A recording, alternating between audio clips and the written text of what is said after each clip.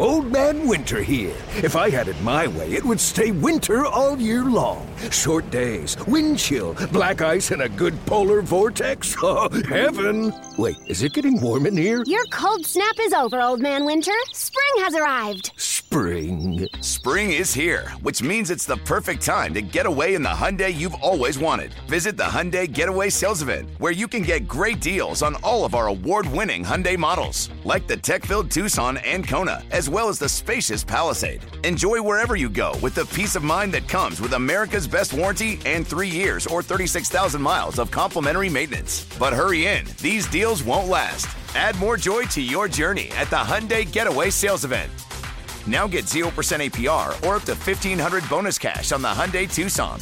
Now, during the Hyundai Getaway Sales Event. Offers end soon. Call 562-314-4603 for details.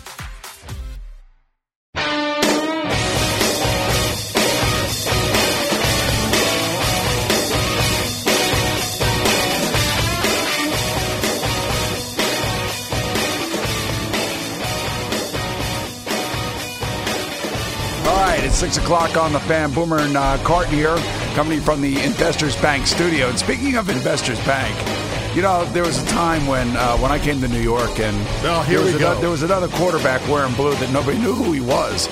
Now, I will say, he was a Super Bowl winning quarterback. He was a Super Bowl MVP. He had one of the greatest performances in quarterback history when it comes to the biggest game. So people recognized him for his brilliance on the field. But where was the brilliance off the field? That's what I always wondered. Where was the personality? Where is the guy that we know today that's got an edge to him, that's always bitching about something? Where is the guy today that he and his son just go after each other all the time when they're here intermittently sitting in for either me or Craig? Well, I got him here today, and I am so proud to say that I am a part of a green team with you, the Investors Bank folks who are taking over our studio here, and it is none other than the great Phil Simms. Oh, okay, now you're going to buy into that. We don't refer to Phil as Phil Simms. Yes. The great Phil Simms. He started that. Boomer, great to be here with you. And look, I was spending all my energy in being a player, not about worrying about off-the-field stuff. Got it. Sometimes it just distracts from the performance. Let me ask you a question. Field. Did you hire my agent? Yes. Okay, then that's all I got to say. Well, and he wasn't doing contracts for you, with the Giants. He was doing contracts for you off the field. I have like McDonald's commercials. I remember doing a Wiz commercial with you. You're a pain in the ass to work with. You had to have your own trailer. You had to have your own makeup person. I mean, you were so high maintenance, it wasn't even funny. Okay, here we are. Yes. A minute 50 in the show, and you haven't shut up yet. And I'm not going to shut up all day long. Hey, wait. A couple things. Yes, go ahead. I do thank you for your agent and all that. Yes. And unfortunately, what you're saying, you love telling everybody this story. But unfortunately, it is true. That you're finally coming around. I admit, what was that first commercial we did? McDonald's? It was a McDonald's commercial. I was in a golf cart, and you had the chases? Yeah, I was running after you, yeah. You were running that because you wanted the hamburger. I think it was a quarter pounder with cheese, actually. Yeah. Is what it was, yes. I've seen you've eaten quite a few of them. Oh, thank you very much. I appreciate that. 2 minutes into the show, and you're already insulting the host. No, I'm not. But it's just, listen. I watched the show yesterday. Yesterday was like the first little break. I had the All-Star game like you did. You had your high school All-Star game over in New Jersey. It takes a lot out of you, yes. Whoa, man. I mean, it's energy. So is it North and South Jersey? Is that how you break it up? Right, North versus South. And yes. Who won the game? The South won. They were just... they got a chip on the shoulder, the South. They're gritty. Yeah, okay. And it shows when you watch even an All-Star game. The kids were so into it, so it was great. And but yesterday, watching you on the show, Jerry Recco, you were so happy. What do you mean? What do you mean I'm so happy? You were just... Because you just couldn't stop talking because this guy that sits in this chair here wasn't here interrupting you and whatever. So yes. I get a lot of free time now when he's not around. I was going to say, take a breath. You're going to pop. Nibbling at my ankles the whole time. Yes, there's no question about it. But it's good to sit and a couple things I've learned. I got here this morning. And what time did you get here this morning? I got here early. You're like an old man. You got here like at 3:30? No, I got here about 5. Oh, okay. But were you worried about traffic or something? I'm just a boomer. I played What? 15 years in the league. I never got fined once for anything. Well, no, I'm sorry. The league fined me for my socks. Okay. But the team never fined Well, me. you know, you were never late for a meeting, which is the way it should. You should never be late. No quarterback should ever be late for a meeting. No quarterback should ever miss a practice. No quarterback should ever be AWOL. Every quarterback, if he's out with his offensive lineman the night before and they're going knee deep into it, knows that, you know what, I still have to get up and I still have to post the next morning. You know what? You interrupted my thought, and I can't. Oh, no, I got it now. I was going to say I already forgot my thought because you just rudely interrupted. That's okay. Good. That's good. Did you? What do you see Sundays this year? This is going to be Jesus. great. I'm going to clamp you down, man. I mean, it's not even going to be funny. okay. What are you talking about? Wait. What game are you watching? Let me get this out of my mouth before I forget it, and then we'll get into that. So I walk into your office, and you know there were some things in there, and a little alcohol and stuff. And then I walked into Craig's office. I looked in that refrigerator. I'm not going to tell you what all was in there. Oh, it's a mess, man. His office is brutal, man. There's no question about it. Yes, he is a combination of I would say Dr. Evil, Linus, you name it. He is just absolutely a mess. Is he in town? I don't know. I'm not sure. Because when I did this and said I would love to come in and work with you a couple of days and all that, I was hoping Craig was in town because I've never had the experience of going out to dinner with him. I hear it's really kind of like it's interesting. That's a whole nother thing. Yeah. It is Captain Chaos. Yeah, your son has been out, I think. Oh, yeah. He tells me stories. I go, you got to be lying. That just can't be true. No, it's true. It's all over the place. Don't even look at the menu. He orders basically the whole menu. It's just a disaster. So like your son, who's a very picky eater, right? He's a very simple eater. Yes. You know, whether it be his cereal in the morning or his steak at night. I don't even know if it's his steak. What does he like? He likes he's beans and chicken and all that right. He's stuff. Not a steak guy. That's right. Because we went to the prime rib place out in San Francisco for the Super Bowl, and all they serve is prime rib. So he sat next to me, and literally 5 minutes into dinner, he looked and said, "There's nothing else here that I'm leaving." And he got up and left. And he left. Nice. He just kind of like you. That's usually what you do. Oh, yeah. You usually get up and leave.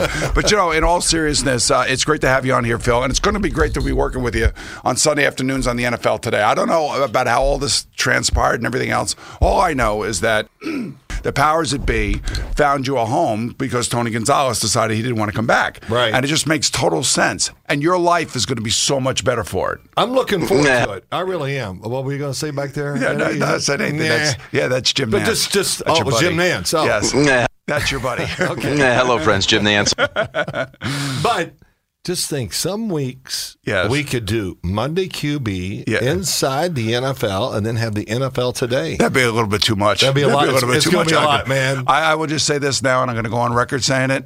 By November 1st, I'm going to be so sick and tired of you, it's not even going to get funny. Well, I'm surprised it'd take that long. I'm going to tell you. We're going to come out blazing. I know. That's why I'm going to watch everything I say, because I like for it to be spontaneous when we Good go luck on the with air. that. Yep. Well, I know one thing, that once the games start and you sit there and you watch all the games, you're going to miss the initial foray into doing the game yourself and being live at the games. Sure. But the fact that you don't have to travel, the fact that you could stay home, the fact that you can go to high school football games, which I know you love to do over in New Jersey, the fact that you could actually go out to dinner on a Saturday night without feeling the pressure of worrying about what you're going to say the next day. Yeah. Doing a game, which I know you love as well. But the NFL Today it's just a great family. You're going to fit in perfectly, and you're going to love it. Yeah, I'm looking forward to it. I really am. I think I'm looking forward to it in many aspects. The travel, of course. When they made the switch and they told me I was going to be in the studio, there was something I said, oh my gosh, I can cover the league. Yes, Instead exactly, of just like focusing on one or two games. And the travel it's like you and I doing the NFL inside the NFL over on Showtime. That's why I was so much better prepared than you were, because I get to see all the games. You only get to do one game and two teams. Well, it just never came out on the air like that. I'm going to tell you, big man. But the other thing is, and we would always talk. We talk always when we set up one spot inside the NFL and go to the next. And of course, I talk about the game I just did or the one I'm doing, because there's nothing like, which I really will miss, being at practice, standing next to a coach like Bill Belichick, and he just tells you everything. And, just because he trusts you. Well, he trusts you. That's why. He trusts me, I guess. But a lot of coaches do that. And, I'm allowed to walk around the field and talk to players. Right. And they never give me the evil eye. Now, there are some coaches out there that here's your spot, stand in it, don't move, don't talk, and don't say a word to a player. But the majority of them are very free with it, and it's just it gives you a whole. First off, you really learn everything about the game because you know what Friday practices are like. What do? You rehearse the game. Exactly. You see the whole thing. Yeah, so you see it all. So I'm going to miss that, and just hearing things that I would never have thought of talking about or that came to my mind preparing for them. So I'll miss that part. So I'll try to make up for it. Have you spoken to Tony Romo yet at all? Yes. You have? All right. So do you give him any advice? Do you tell him, look, this is the pitfalls. These are the things you're going to need to watch out for? And as my voice is gone already, how about the fact that liquor will do that? Well, didn't have any last night. But how about the fact that it's going to be an issue when he goes to meet a team, like say the Philadelphia Eagles. I don't know who's on his schedule or something, where the coaches in those particular situations are not going to trust the fact that he's still very close with Jerry Jones and the Cowboys. Yeah. Do you think that's an issue for him initially? There will be some. I hadn't thought about that, but yes, there will be some of those instances because he's so close to the Dallas Cowboys and they still talk about him and, who knows what, but he'll find his way around it. And I had it a little bit when I came out. The 49ers in 1995, I think it was, in 1996, I was with NBC. We go to practice. They're playing maybe the Jets that weekend. I'm not sure. But they stopped practice when I walked out. Really? And stood and looked at me. And I went, okay, I'm going to stand here and look at you.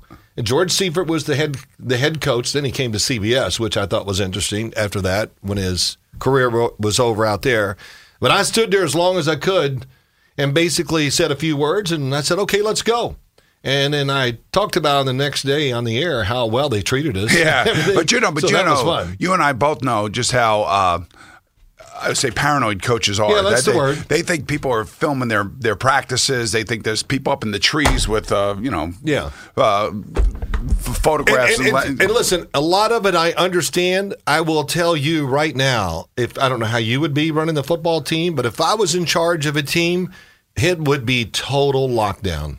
Really? Oh, absolutely. So you would be, as a broadcast, you would lament the fact that would be total lockdown. But if you were running a team, you'd be like Belichick. Is he like? But he'll allow you to go to practice. Though. Oh yeah, no, he's great with the broadcasters and that, right? And especially because he's an unbelievable football historian. Yeah. So he thinks if you tried hard and did the best you could, right, he will open the doors. So for he'll you. have respect for you. But when I'm in there, just to give you an example, because they're the greatest example.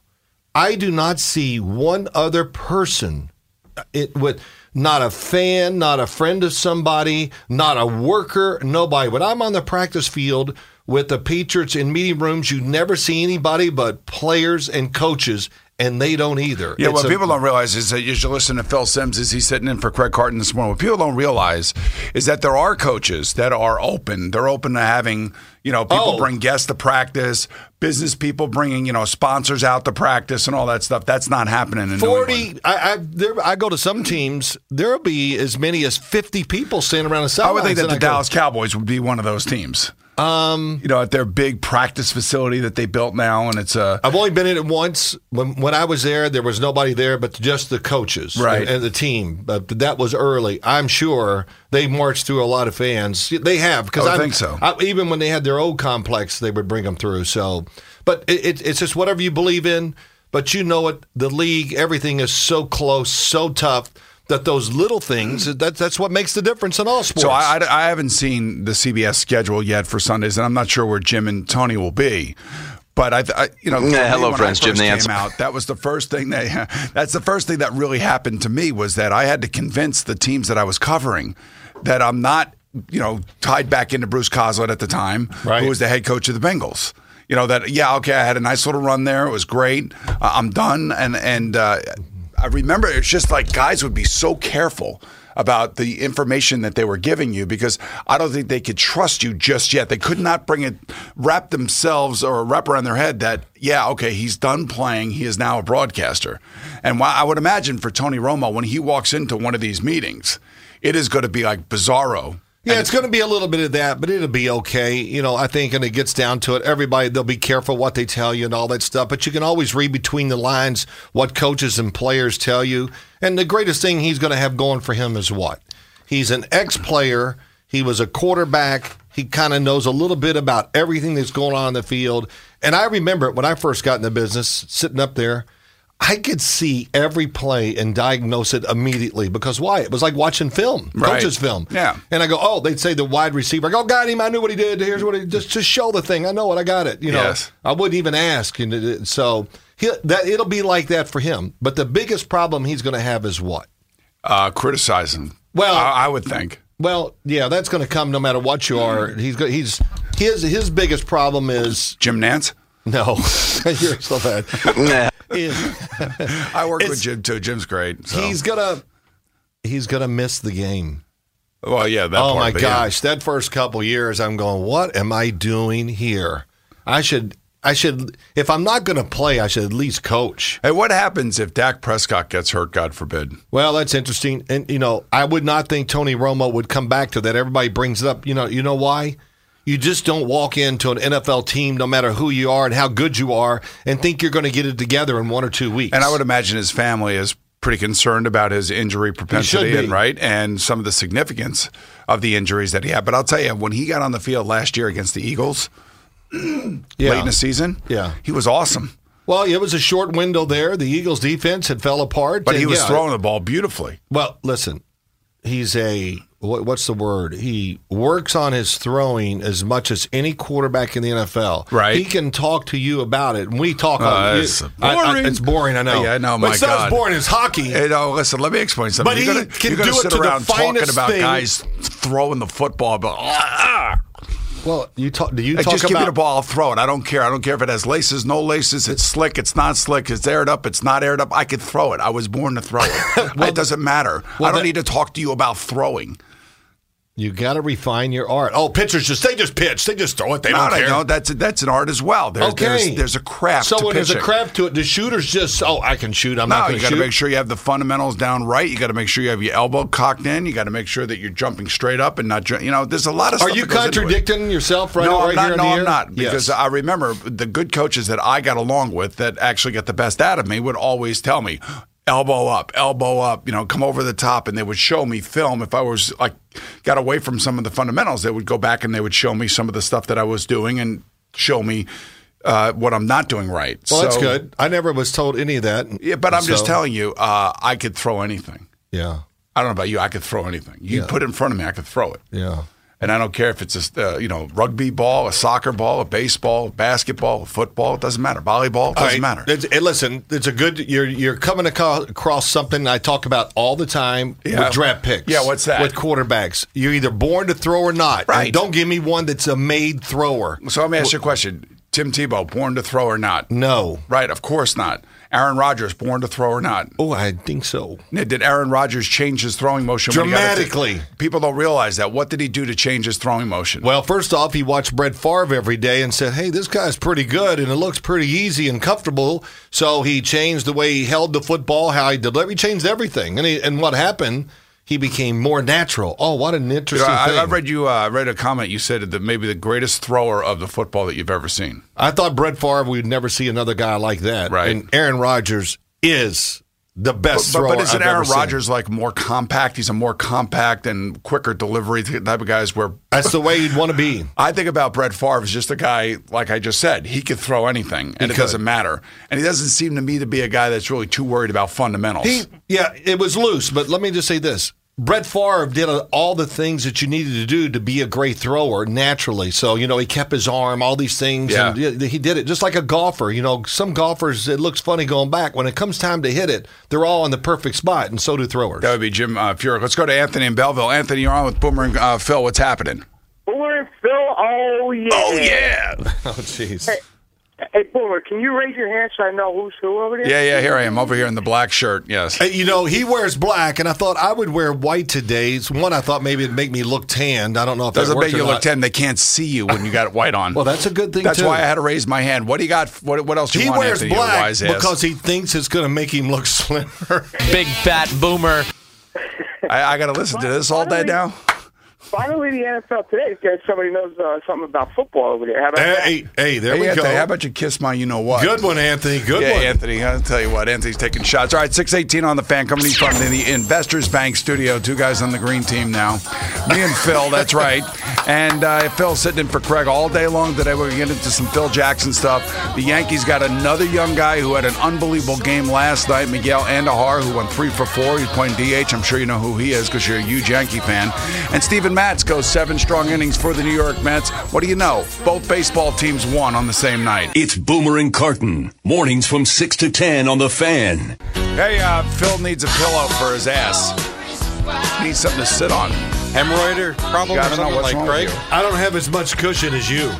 Maybe it's just old man. So you have a bony ass is what you're saying. No. Old man syndrome or something? No. It's just, well, why do you need a pillow for? Because I want to be higher because I can't see some of the stuff that I have written down because the lights are too bright. Agita and hemorrhoids. My God. He also just called you a fat ass. Yeah, I know. He's been calling me that since he Big sat in that fat seat. boomer. I mean, I got to deal with family these thing. idiots, man. I'm telling you, it's Boomer, unbelievable. but listen. What? You just missed it. I actually was thinking of you last night as you watched Jerry. Thank you We were very talking much. about this earlier. Baseball players. I mean, they got legs on them like offensive linemen. They do. And now you don't anymore, but back in the day, you could have been one of those guys. I mean, Jerry, you have an update? Is this just insult to It's second? just going to be like Attack City all day long. We're brought to you by Brothers Supply, New York's #1 source for ice, air, P-Tax, water source, heat pumps, and fan coils. Taking to Chicago last night where the Yankees thumped the White Sox. Here's the 2-0. Swung on and ripped to left field. It is high. It is far. It is gone. Aaron Judge had a bullet line drive in the seats in left field. All rise. Here comes the Judge. And in Chicago tonight, it is Judgment Day. A 2-run blast by Judge. And the Yankees take an 8-2 lead. That was John Sterling. Hand-churned guacamole. Hadn't heard that one before. That's great. Anyway, that was John Sterling on the Fan. Aaron Judge had that bullet of a home run that put the Yankees up by 6 runs. How that about Aaron Judge, huh? How about Unbelievable. him? Could you imagine if he were a tight end for the Giants right now? Yes, you could actually. yes. No, I could see him. Think about when he came out of high school, Jerry. He probably knew he could be a professional football player. He went the hardest route to be a baseball player. And he would be a defensive end, a tight end, been a first-round draft pick if he probably didn't even play college football. But it's fun to watch him. They win 12-3. His home run capped a 5-run 6th inning, all with 2 out, by the way. The White Sox couldn't get out of the inning. Manager was ejected. The pitcher was ejected. Here was Joe Girardi. Another kid that had a big night was Miguel Andujar. So they bring him up. They put him in the DH spot, and he goes 3 for 4 with 4 RBIs, a 2-run single in the first, 2-run double in the 9th. Miguel comes up, first base hit, another time the runner's on, another base hit, another time the runner's another base hit. He even had a hit where Chase Headley got thrown out at the plate. Otherwise, he would have had another RBI. Yeah, on this night. that's what you how good call he a was. major league debut right there, That man. was awesome. That was, and I'll tell you what, the one ball that he hit to left field on the line was a rip. I mean, is that the one where Headley was thrown out at home? Yeah. The line drive to Melky. You know what it kind of looks to me like? I don't know if you remember Alfonso Soriano. He'd get into the box. Alfonso Soriano, sure. Alfonso, right? And he had the big bat, and he had that thing swinging in there. It just looked like he was going to get a hit every time he got up. Yep. That's what it kind of looked like last night. Well, not bad as he has 3 hits in his first game. Here was Girardi talking about that 6th inning where they did all their damage after the White Sox had gotten a couple of outs, but they couldn't retire the side. The 2 out RBIs that we got. After they made it 3-2, we got 5 runs with 2 outs, and they were big RBIs from kids, so great to see. And so they get the victory, as does Masahiro Tanaka. Here's Andujar. So how you feeling? Super happy, to have the opportunity to contribute. And contribute in a big way for sure. And that's isn't that a translator? Yeah. All right, so that's a translator. And then the other thing, too, is that's Tanaka's second good outing in a row. Yeah, he was good. Previous outing went 8 innings against the Rangers, and then last night it goes 6 last night. First win since May 8th. Right, but more importantly, only 6 hits, only 2 earned runs. He did get 5 strikeouts. Yep. So that's back-to-back good starts by Tanaka. So that's got to be encouraging for Joe Girardi. And I'm sure maybe you saw me, didn't, but the pitcher, Rodon, however you pronounce his name, he almost hits Didi Gregorius in one of the first couple of innings. It's one of the worst wild pitches you'll ever see. I mean, right over his head. He was horrendous. It was like a 50-cent pregame. It was something like that. It was like a wild thing pitch from Major League. You ever see the guy 50 Cent throw out the first pitch at the I Met probably games? have, yes. It was brutal. Yes. It was brutal. Their pitching was brutal. The White Sox walked 10 batters last night. 50 Cent. Did you see Joe Girardi last night early in the game, standing in the corner of the dugout? Every time they showed, he was like, I think he was still reminiscing about the night before, and every pitch, and it looked like he didn't sleep last night. You know what's hard for me to understand, and I don't know how they do it, because when we lost a game in the NFL, I lost more games than you did. You carry those damn games with you. Like, they stay with you all the way until the next Friday. Right, but that's never out of your system. But that's baseball, though. You come right back the next day. You don't have to wait 7 days. Yeah, I guess that's a good point. No, that's what's great. But the bad thing is you're reliving last night's game while you're watching the one that night. And True. I could just see it in his face. Do I have to go to Tyler Clippard tonight? Oh, my God. No, they didn't. Yes. Although they go back to Chase and Shreve last night. Sessa and Shields will go tonight. We'll have it on the Fan. And also, we've been talking about Matt Holliday to the DL. Viral infection is what they are calling. So now they have Castro on the DL. All right, Hicks is on the DL. Holliday's on the DL. Yep. So Tyler Austin might be going on the looks DL. Like he's going to go on the DL. This is almost reminiscent of what's going on over in Flushing. Yeah, every day it's something. It's worse. Every day it's something. Every day. Speaking of the Mets, Curtis Granderson has really heated up. 1-2 pitch. Granderson smokes it deep in the air, right center field. It's going to go. Curtis Granderson has done it again. Over the 392 marker in right center field. 2-run home run. He is just crushing it on this road trip. The Mets expand that lead to 6-0. Josh Lewin, WOR. The Mets win 8-0. They didn't have to sweat this one out. Steven Matz was terrific. 7 scoreless innings for the win. Granderson, the home run. Same with Asdrubal Cabrera. Here was Terry Collins. So Cabrera at second base. How has he adjusted to the play there? Good answer. He can play second base. There's no big adjustment. This guy's a tremendous infielder. And so it's working out. And he's hitting, fine. and he's hitting the ball too. Yeah. Right? So basically, what's happening here is that Granderson, Cabrera are showing that they can still play. Yeah. Neil Walker comes back. Hopefully that's going to be the case.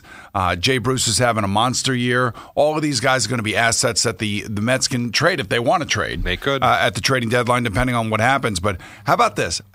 Who has hit more home runs in the month of June than the Mets have since 2006?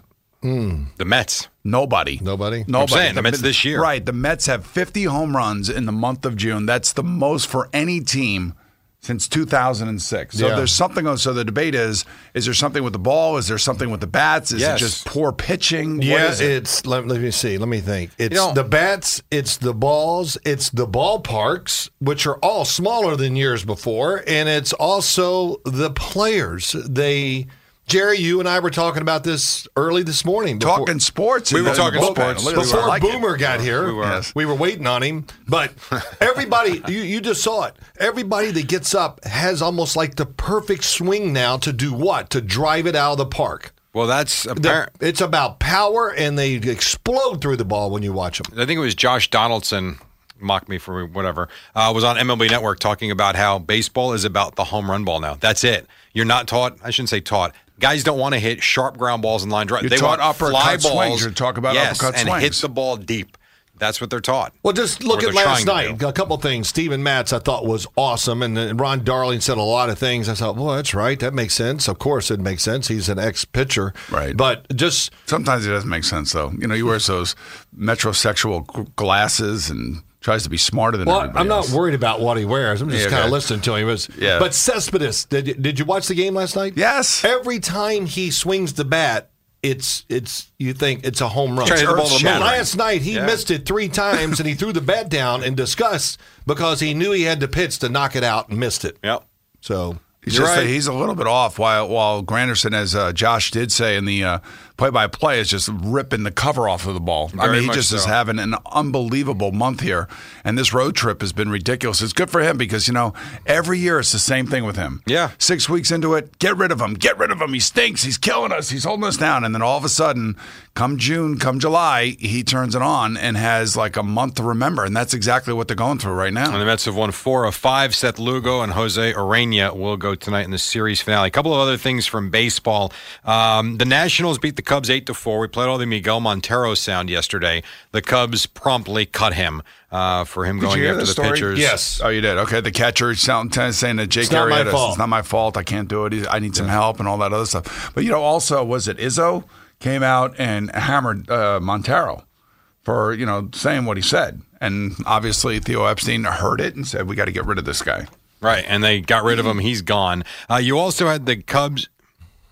Oh, Anthony Rizzo is who you were talking about. What did I say? You said Izzo. You said Izzo. He's the guy upstairs. Tom Izzo. Jiggles. Yeah. Yeah, however you want to call it. Yes, anyway. We have a guy that plays on our softball team that does all these different tape pieces and all that stuff. Right. Tom is great. He's really, really talented, right? Yeah, he is. He's good, yes. Somewhere today before we leave, let's make sure we talk about that softball team. Yeah. I got some comments, some I'm sure you observations of watching you guys play. At least we do play. Can't wait. At least we are actually playing. Oh, yeah, you Some play. guys are just standing there. You pitch. He played first base. Oh, and then he made a nice play, too, by the way. Yes. Thank you. I did the splits. Because the honey badger caught a ball. The honey badger threw the ball into the ground.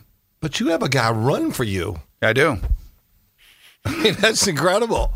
At least I'm out there. This show's going to turn into grumpy old men real quick, isn't it? Go ahead. What else you got? Jerry, what are you talking about? No, you and I were sitting over there by first base destroying everybody. You know what? Phil and I are like the old guys in the Muppets sitting up in the balcony screaming and yelling at everybody. Okay. Sounds about right. Yes. And then the Angels played the Dodgers last night. I'm going to play you the way this game ends. Ben Revere gets on base on an error, goes to second base on a wild pitch, and then here's a strikeout pitch, and he would score. Here's the 2-2 pitch, and that one is missed. The ball gets away from Grandal. Maben didn't really know where it was, and then the throw to first base sails over Utley, and the Angels are going to walk off on the throwing error. So they basically calling it online a strikeout walk-off, which is so stupid. Yeah. But that's the way that goes. Angels beat the Dodgers 3-2. Also, the Rockies did lose to the Giants last night, so all of a sudden the Rockies have lost 8 straight games. Yeah, interesting. See, everybody goes through it. And, everybody goes through as it. Joe Girardi's been trying to say over the last 2 weeks,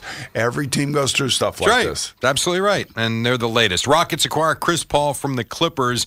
L.A. getting back Patrick Beverly, Sam Decker, Lou Williams, and 4 more players and a top 3 protected. Yes. It's a huge deal. I don't think anybody of note those other 4, but I mean it's a lot of players. Bobby's my basketball expert. Bobby Dwyer is sitting in for Al Duke. So tell me about this, Bobby. What do you think? Is this a huge win for Houston, and can these two guys coexist? And I don't know if they can coexist. Well, personally. First of all, they're not going to do this unless James Harden says, "Hey, I'd love to have he this." wants to play with them. Right. I'm in the minority here. I think Chris Paul is very overrated personally, so Really? I don't think it's going to work. And then the other interesting thing about all of this, I was just thinking that, Harden does so much heavy lifting for the Houston Rockets. He's got to handle the ball. He's got to shoot the ball. He's got to pass the ball. And it's like constantly every game he's got to do that. To me, this looks like, okay, let's relieve some of that pressure. Yes. And let Chris Paul handle the ball a little bit. Well, D'Antoni's special, so he's going to, and he wants Paul in his system. So it'll be interesting, but I just don't. Personally, I don't see them being good enough to beat they're going to be the Warriors, but everybody's trying. It's an arms race. But they're not so done. Right. They're not they want to try to get George or Melo. Or Carmelo has been awesome. They could have Carmelo. But it's it's like Cleveland. You can't. Kyrie Irving and LeBron. LeBron can't bring it up every time like James Harden does. And when I watched them play late in the year, you could tell it was wearing him out. So now he's got somebody else, like you just said, to take that burden off. Take some pressure off, man. I don't think Chris Paul's in that upper echelon of stars that everybody puts him in either. But I think it's a good match down there with James Harden. Oh, it'll be fun to watch. Well, if James Harden says to Mike D'Antoni, go get him. Yeah, they've wanted to play together, the two of them. All right, so then it's hopefully it's a match made in heaven for them. But again, still not good enough to beat the Spurs or the Warriors. Nope. Well, here is D'Antoni quickly. He was asked point blank, can these two play together? Here was his answer. It's a little bit like the USA basketball or like Durant going to Golden State, you can sit around all day and say why that wouldn't work. Well, guess what? It does because they want it to work. So well, that's the I key. think that's the best answer. Mike D'Antoni is a genius. And that's why Mike D'Antoni left the Knicks. Carmelo can't make it work, so I'm out of here. So can you believe that Mike D'Antoni would want Carmelo down in Houston? No. I read all this stuff. Which is why remember that Mike D'Antoni left the Knicks because of Carmelo. Yes. Oh, so let's. But there are articles all over the place that say they're interested in trying to acquire Carmelo. So and I don't know, why would he go there? Did anybody ask Mike D'Antoni, do you want to acquire I did not hear the entire really can't press give you an conference. answer about a player That Rockets GM is always looking to make moves and everything, too. Well, the owner wants to spend some money. Yeah. And by the way, part of that deal, I said 7 players, also a top 3 protected first-round draft pick. Really? So it's a huge deal that the Rockets made yesterday. They have great crowds down there, too. When you watch a game, they pack it in, and they are ready to go. Went to one of their games around the Super Bowl this year, and it was packed. But then again, everybody was in town. A 50-plus win team, too, and they were exciting. And the Rangers signed defenseman Brendan Smith to a 4-year deal. Right, 4-year deal. I think it's a pretty good deal. It's like $17.5 million. It's an honest deal. But the only thing I hate the fact that they give these no trade clauses out. It just, that's why they ended up moving Derek Stepan, because at July 1st, no trade clause kicks in. He's the only asset that we have, along with Antti Raanta, to be able to get underneath the cap, and then you have to make a move that maybe you might not be happy about. Come. When the season gets here. Yep. Are we talking hockey? Yes, we are. I went to a game with Boomer and his son, and Jerry, I'm going to admit this on the air. So his son Gunnar is explaining a lot to me because I don't follow hockey. You don't know what you're missing. Yeah. Well, I understand. And you were apologizing that night. Well, they both played last night. It's not as exciting as usual. And that's okay. You got a dud of a regular season game. The Rangers sucked that night. I was like in the middle of like a 5-game it was bad, and I was pissed. But I made the mistake. Of course, your son knows everything about hockey. He coaches a team, and he's teaching me. And something ends. I said, the quarter's over. And then he goes, that's a rookie mistake. Period. That's a period. Let's go to Vinny and River's Edge. Vinny, you're on the fan with Boomer and Phil. What's happening? Boomer. It's Vin the bookie. Yeah. Oh, Vinny the bookie. How you doing? Vinny the bookie. What's going on, brother? Hey, now that Mr. Sims is no longer calling games, maybe he can actually make his picks, when he does his picks on Inside the NFL. Yeah, right. A little bit better picks, yeah. Exactly. Make better picks? Yeah, make better picks. You're afraid to I can't. You're afraid to make picks. Hey, Vinny. Vinny, thank you for calling in and telling the truth. Finally. Finally. Who's won the trophy every Yeah, but you don't actually year? Pick games. I don't know what you're picking. No, he makes the picks, but he won't disclose it on air because he's afraid if he picks, against the Broncos when he goes into Denver to interview them, they'll be mad at him. They have big men. They will beat me up. You are very, These very people sensitive. Really get upset about picking against their team. It's crazy, right? It's nuts. I mean, hey, listen, your buddy sitting beside you on NFL Today, Bill Cowher. Yes. Once before a championship game when they played the San Diego Chargers, I think it was, everybody at NBC it was Denver, picked against Pittsburgh. I show up for the Friday morning practice. I'm the only one that was allowed to go in. Because you picked Pittsburgh. No, because he goes, at least you had the smarts not to pick the game that you're calling. Oh, I see. Okay. Yeah, and I'll tell you, he meant it, and he was upset. What about Coward? Are you guys going to have the same picks from Tuesday and Inside the NFL to Sunday on the NFL Today? Or are you guys Vinny, switching? I will remember mine from Tuesday to Sunday. I love it when I'm out at the games and watching Boomer, and I go, he's picking the opposite of what he did on Tuesday. You know why? Because I got inside information come Sunday. Did you win on Sunday? Did you win the pick segment? Probably not. I don't know. Did you win on Inside the NFL? Probably not.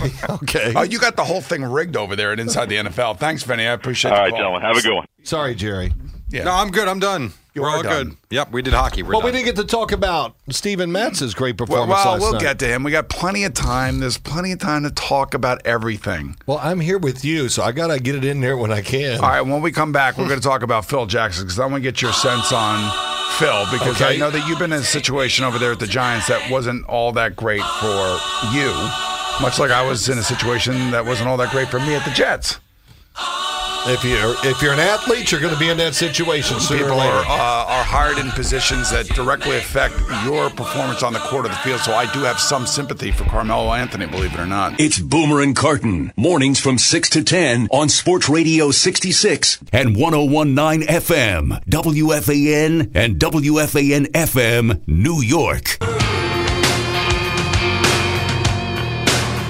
All right, right, 6:54, the Fan coming to you from the Investors Bank studio with Phil Simms sitting in for Craig Carton today and tomorrow. So let me ask you a question. You wake up yesterday morning, and I know that you're a basketball fan. I know you like the Knicks, and you're from the state of Kentucky. So who doesn't love basketball from the state of Kentucky? I know you covered the Knicks, actually. I think your first assignment for NBC was a sideline reporter for a Knick game. I was at when a Pat Knick Riley game. was running the Knicks. He was running the Knicks, so I introduced myself to the head coaches because you have to interview them. Pat Riley, I figured, man, we're going to connect. You're a Kentucky boy. He's a Kentucky boy. He played yep. in Kentucky. Yep. We got that bond and all that stuff. I played in New York. He's coaching in New York. And he gives me a really stern look. Of course, he's a big dude. Yeah, he is. He's a big dude. So he looks at me and goes, this and that. And he was whatever. And he looks at me and he really meant it. He goes, but don't even think about listening in on my huddle. And the way he said it, I went, of course I won't. Yeah, right. It was like, it was intimidating. Pat Riley's one of those guys, and you saw it when he was a player.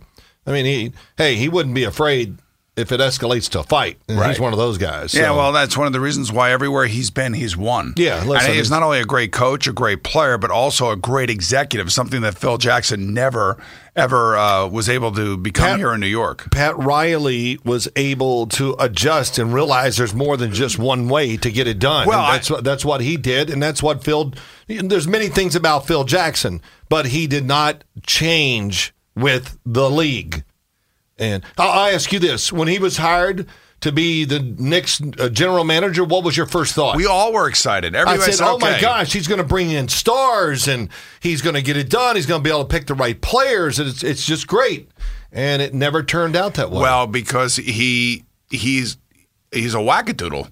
I don't know how else to put it. I mean, reading some of his tweets, and, honestly, after that first year, I started really wondering about what the hell was going on over there and whether or not he was actually locked in and engaged. Initially, he was going to do this from, doing the bi-coastal thing. And I'm like, you can't do that, No, man. you can't do it. Either you're in or you're not. Right. There's no in between.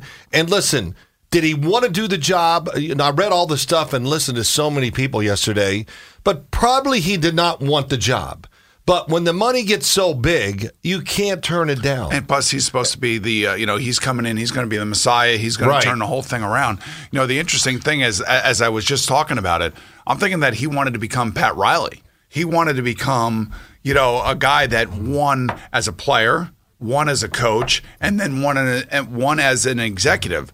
But he's no Pat Riley. He's not even in the remote region of a Pat Riley when it becomes to the executive role, because he created an air of toxicity around an already dysfunctional room. Right. And when you add those two dynamics together, you get what you see on the court, and you get a young player like Kristaps Porzingis walking out on his exit meeting and not showing up. Right. I mean, and all those things, and then all of a sudden we're going to trade Porzingis. We're going to get rid of Carmelo Anthony. Maybe we need to buy him out.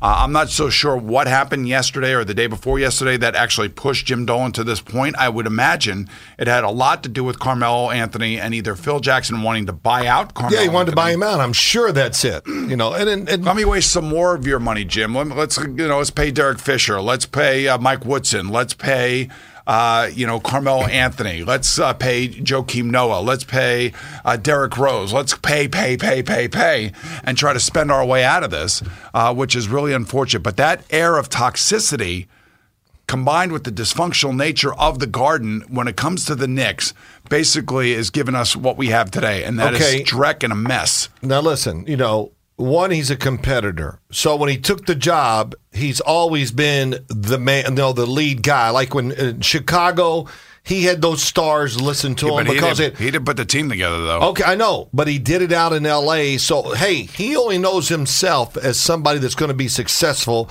So he's going to do it. He thinks, hey, Boomer, if you got in charge of a team or whatever, you think you could do it too. If you were in that world. Yeah, but I understand what you're saying, but here's the deal. He didn't change, though. He wanted to do it his way. He started coaching the greatest basketball player of all time, and he was lucky that greatest basketball player of all time has what Tom Brady had, and that is the desire to be the greatest of his time and was willing to put the work in. Well, he put the work in, but he also sold the message for the coach, which is really, really important. Well, that's the key here in the NBA. If your star buys into what you're selling, and Phil Jackson did not get that done with the Knicks. Now, wait, here's the thing: he's not coaching them. I know, but he still could have given it to the organization and helped. Now, when Phil Jackson takes the job, do you think deep in his heart he wanted to keep Carmelo Anthony? Yes, you do. I think because I don't think he did. I think because there's a sense in the NBA you have to have stars in order to win and compete. Jim Dolan forced Donnie Walsh to make that crazy trade to bring Carmelo here. And when Carmelo came here, I'm coming home. We're going to stick him with Amari Stoudemire. We're going to have our big two, and we're going to win and all this other crap. And then, we're going to fire, Mike D'Antoni's going to leave, and then Mike Woodson's going to leave, and then Derek Fisher's coming in because Steve Kerr recognizes that this is a sewer pit of dysfunction, and he doesn't want any part of this, and he's going to go to Golden State. I'm just telling you, the whole aspect of all of this, just after about a year of it, I just was not comfortable with what Phil Jackson was doing. Well, I thought I didn't feel that way after a year. That's for sure. Just because of I thought he could straighten it out. I thought his first instinct. I'm just going back to what I remember, just reading between the lines, because he always has a degree of honesty in his interviews that he didn't want to. But what happens to a lot of people, football coaches, whatever the coach is in any sport, it's one thing to have the thought, but can you carry through with the workings of it when you're talking about getting rid of a star and doing something else? I mean, is that just like aging quarterbacks? That could happen with them, right? With franchises, and sometimes it's tough to go, yeah, this is what I'm going to do, but when it comes to really actually doing it, they back away from it. And I think that's what happened to Phil Jackson. Interesting. Wally Szczerbiak was in here yesterday, and Wally basically said, look, I don't really care what they do off the court. I don't really care any about that. But when they show up and play, I need maximum effort, and I want to see guys that are going to play together. And I said, Wally, I love you, and I get it. Maybe in the NBA that is the thought process overall. I can't imagine that Steve Kerr or Greg Popovich feel that way, because I believe you have to hold people accountable. Sure. And I told a story about the first meeting that we had with Richie Kotite when he took over the Jets. He goes, I don't care about nothing but 3 hours on Sunday. And I'm like, oh, God, we're screwed. Because as you know and I know, and I think most of the people who have ever been winners in any sort of sport or any sort of business, it takes time, commitment, it takes fundamentals, it takes practice, it takes understanding, it takes game planning, and it takes, holding people accountable. I'm not a genius. If you say something like that in front of everybody else, now all of a sudden you're letting everybody off the hook. Yes. Well, and I believe that Phil Jackson was a guy that saw $60 million staring him right in the face. Right. A guy that saw an opportunity to now maybe become the next Pat Riley, as I think of it, and did not want to put the time and effort into it. And when it really started getting weird, and you can look in the timelines today, because I was refreshed with some of the stupid tweets that he was putting out. Yes. And you just said it. He did not adapt to today's game. Today's game is about wing players. It's about running up and down the court. It's about shooting threes. It's about a 7-footer by the name of Kevin Durant showing everybody that is the new breed of athlete in the NBA. How the hell are you going to stop a guy doing what he's able to do? I ask you, and I'm not. You want to put Kevin Durant in the triangle? Well, I don't even want you to answer. Yeah, that's right. Yeah. Do you know exactly what? No, I don't. Basketball, when I listen to them analyze the games, of course, they say things I go, wow, I didn't see that because it's so quick.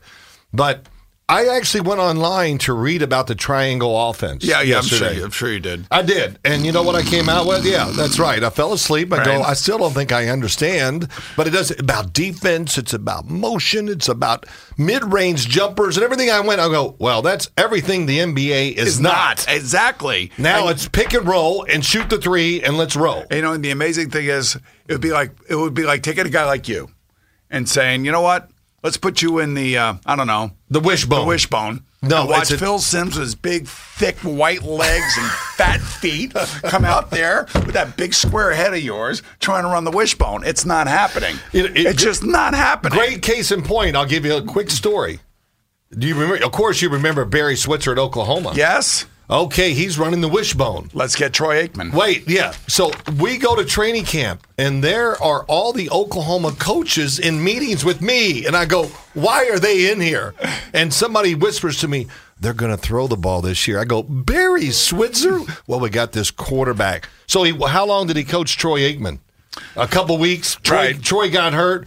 Troy, great. Go to UCLA. We got to go back to, I think they went back to the wishbone or maybe the veer. I can't remember. Jamal Holloway. But hey, you can only do what so that's what he knew. He couldn't change. And Phil Jackson only knows the triangle. It gave him great success, and he was unwilling to change. Well, it's interesting. Eddie's in my ear. Well, Barry Switzer won a Super Bowl with Troy Aikman. Well, you could have won a Super Bowl with Troy Aikman that year. Here's the thing. Eddie, you want to get in that little discussion about that team that won that Super Bowl? Well, we'll do that. All right, how about Bill Belichick? So here's a guy who has changed. He can adapt. He's adapted like 5 times up in New England already. They changed the rules because of his defensive backs basically accosting Marvin Harrison running around in an AFC Championship game. They come back, they change the rules. Then who adapts his offense to the new rules? Yeah. He does. Yeah, let me go get Randy Moss and that crew that was unbelievable. Now let's spread everybody out. You want to put the defensive backs on islands? Well, we'll take advantage of it. Yep. And that's basically what he did. And that's what Phil Jackson did not do here. You're right. And he was not committed. All right. We know what we're doing. Yeah, you know what you're doing, all right. Roll another one. It's Boomer and Carton. Mornings from 6 to 10 on The Fan.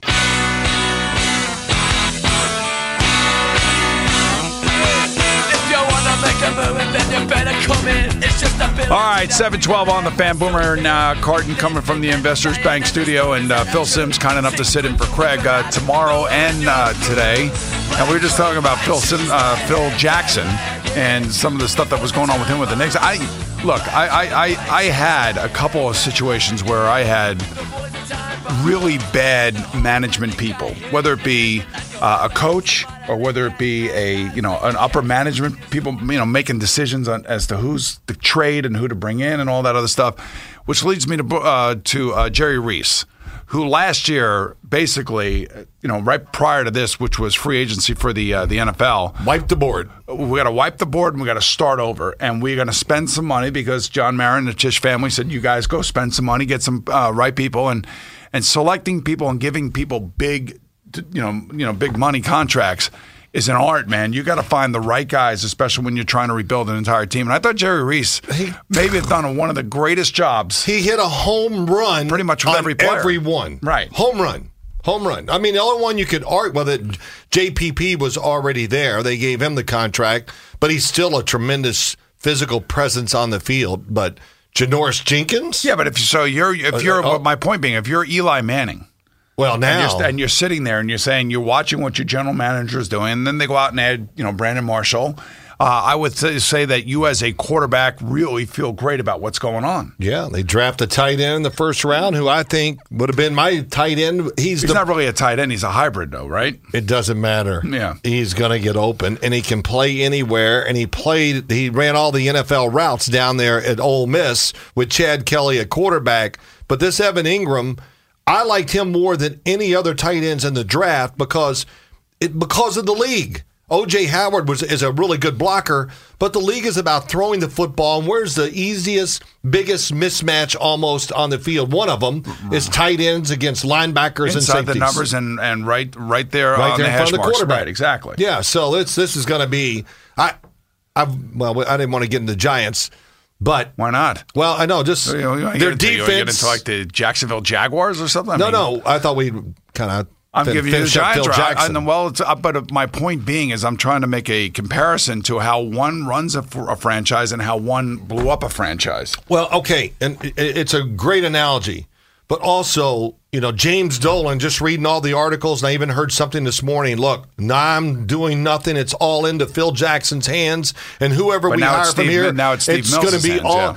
And no, the owner has to give some direction and have accountability or whatever, and it has to trickle down.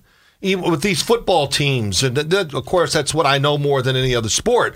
But the football teams, the owners, I think, have a tremendous amount of responsibility in how that team does and their wins and losses. Well, it I has think to the start at the top. and I think the Giants have shown that under the Merritt stewardship. There's no question about that, especially since winning the Super Bowls with you guys, and now, of course, with Eli and this bunch of players. But when I think about what Jerry Reese did and how he did it, Phil Jackson could not do it. Yeah, and when you do that, you're basically Jerry Reese. When he was making all those acquisitions last year, you always think it's going to work out, but that was probably his career.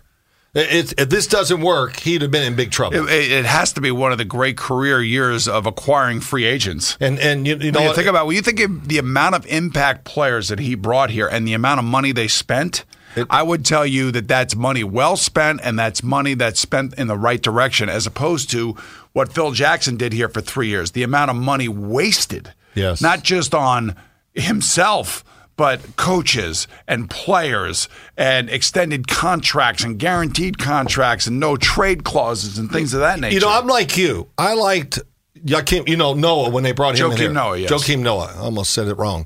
Joakim Noah. I liked him. Saw him in Florida. Followed his career. I like the way he plays. I think every team needs that guy. Not 4 years and $72 million, though. So when I saw the money, because I know he's going to, and look, even though it went bad and he got hurt this year, he will not just cash in. He'll play hard when healthy and do what he's supposed to do. But yeah, the money, I was shocked when I saw the contract. It's the length, and I was saying this guy will bring grit. If you're going to get rid of Tyson Chandler, you need somebody to come in here that's going to play tough defense. He's not going to give you a lot of points, but he'll rebound. He'll play tough defense, and it just didn't fit. Now, it's going to be really interesting to see what he is able or capable to do next year without Phil Jackson meddling in everything. That's the other thing. Wally Szczerbiak told us that when Kevin McHale was running the Timberwolves and Flip Saunders was the coach, that Kevin McHale would pick the players, and then right before the season in training camp, he'd go hunting for 6 weeks and leave because he didn't want to have any undue influence on the team. He wanted the coach to coach the team and be the guy.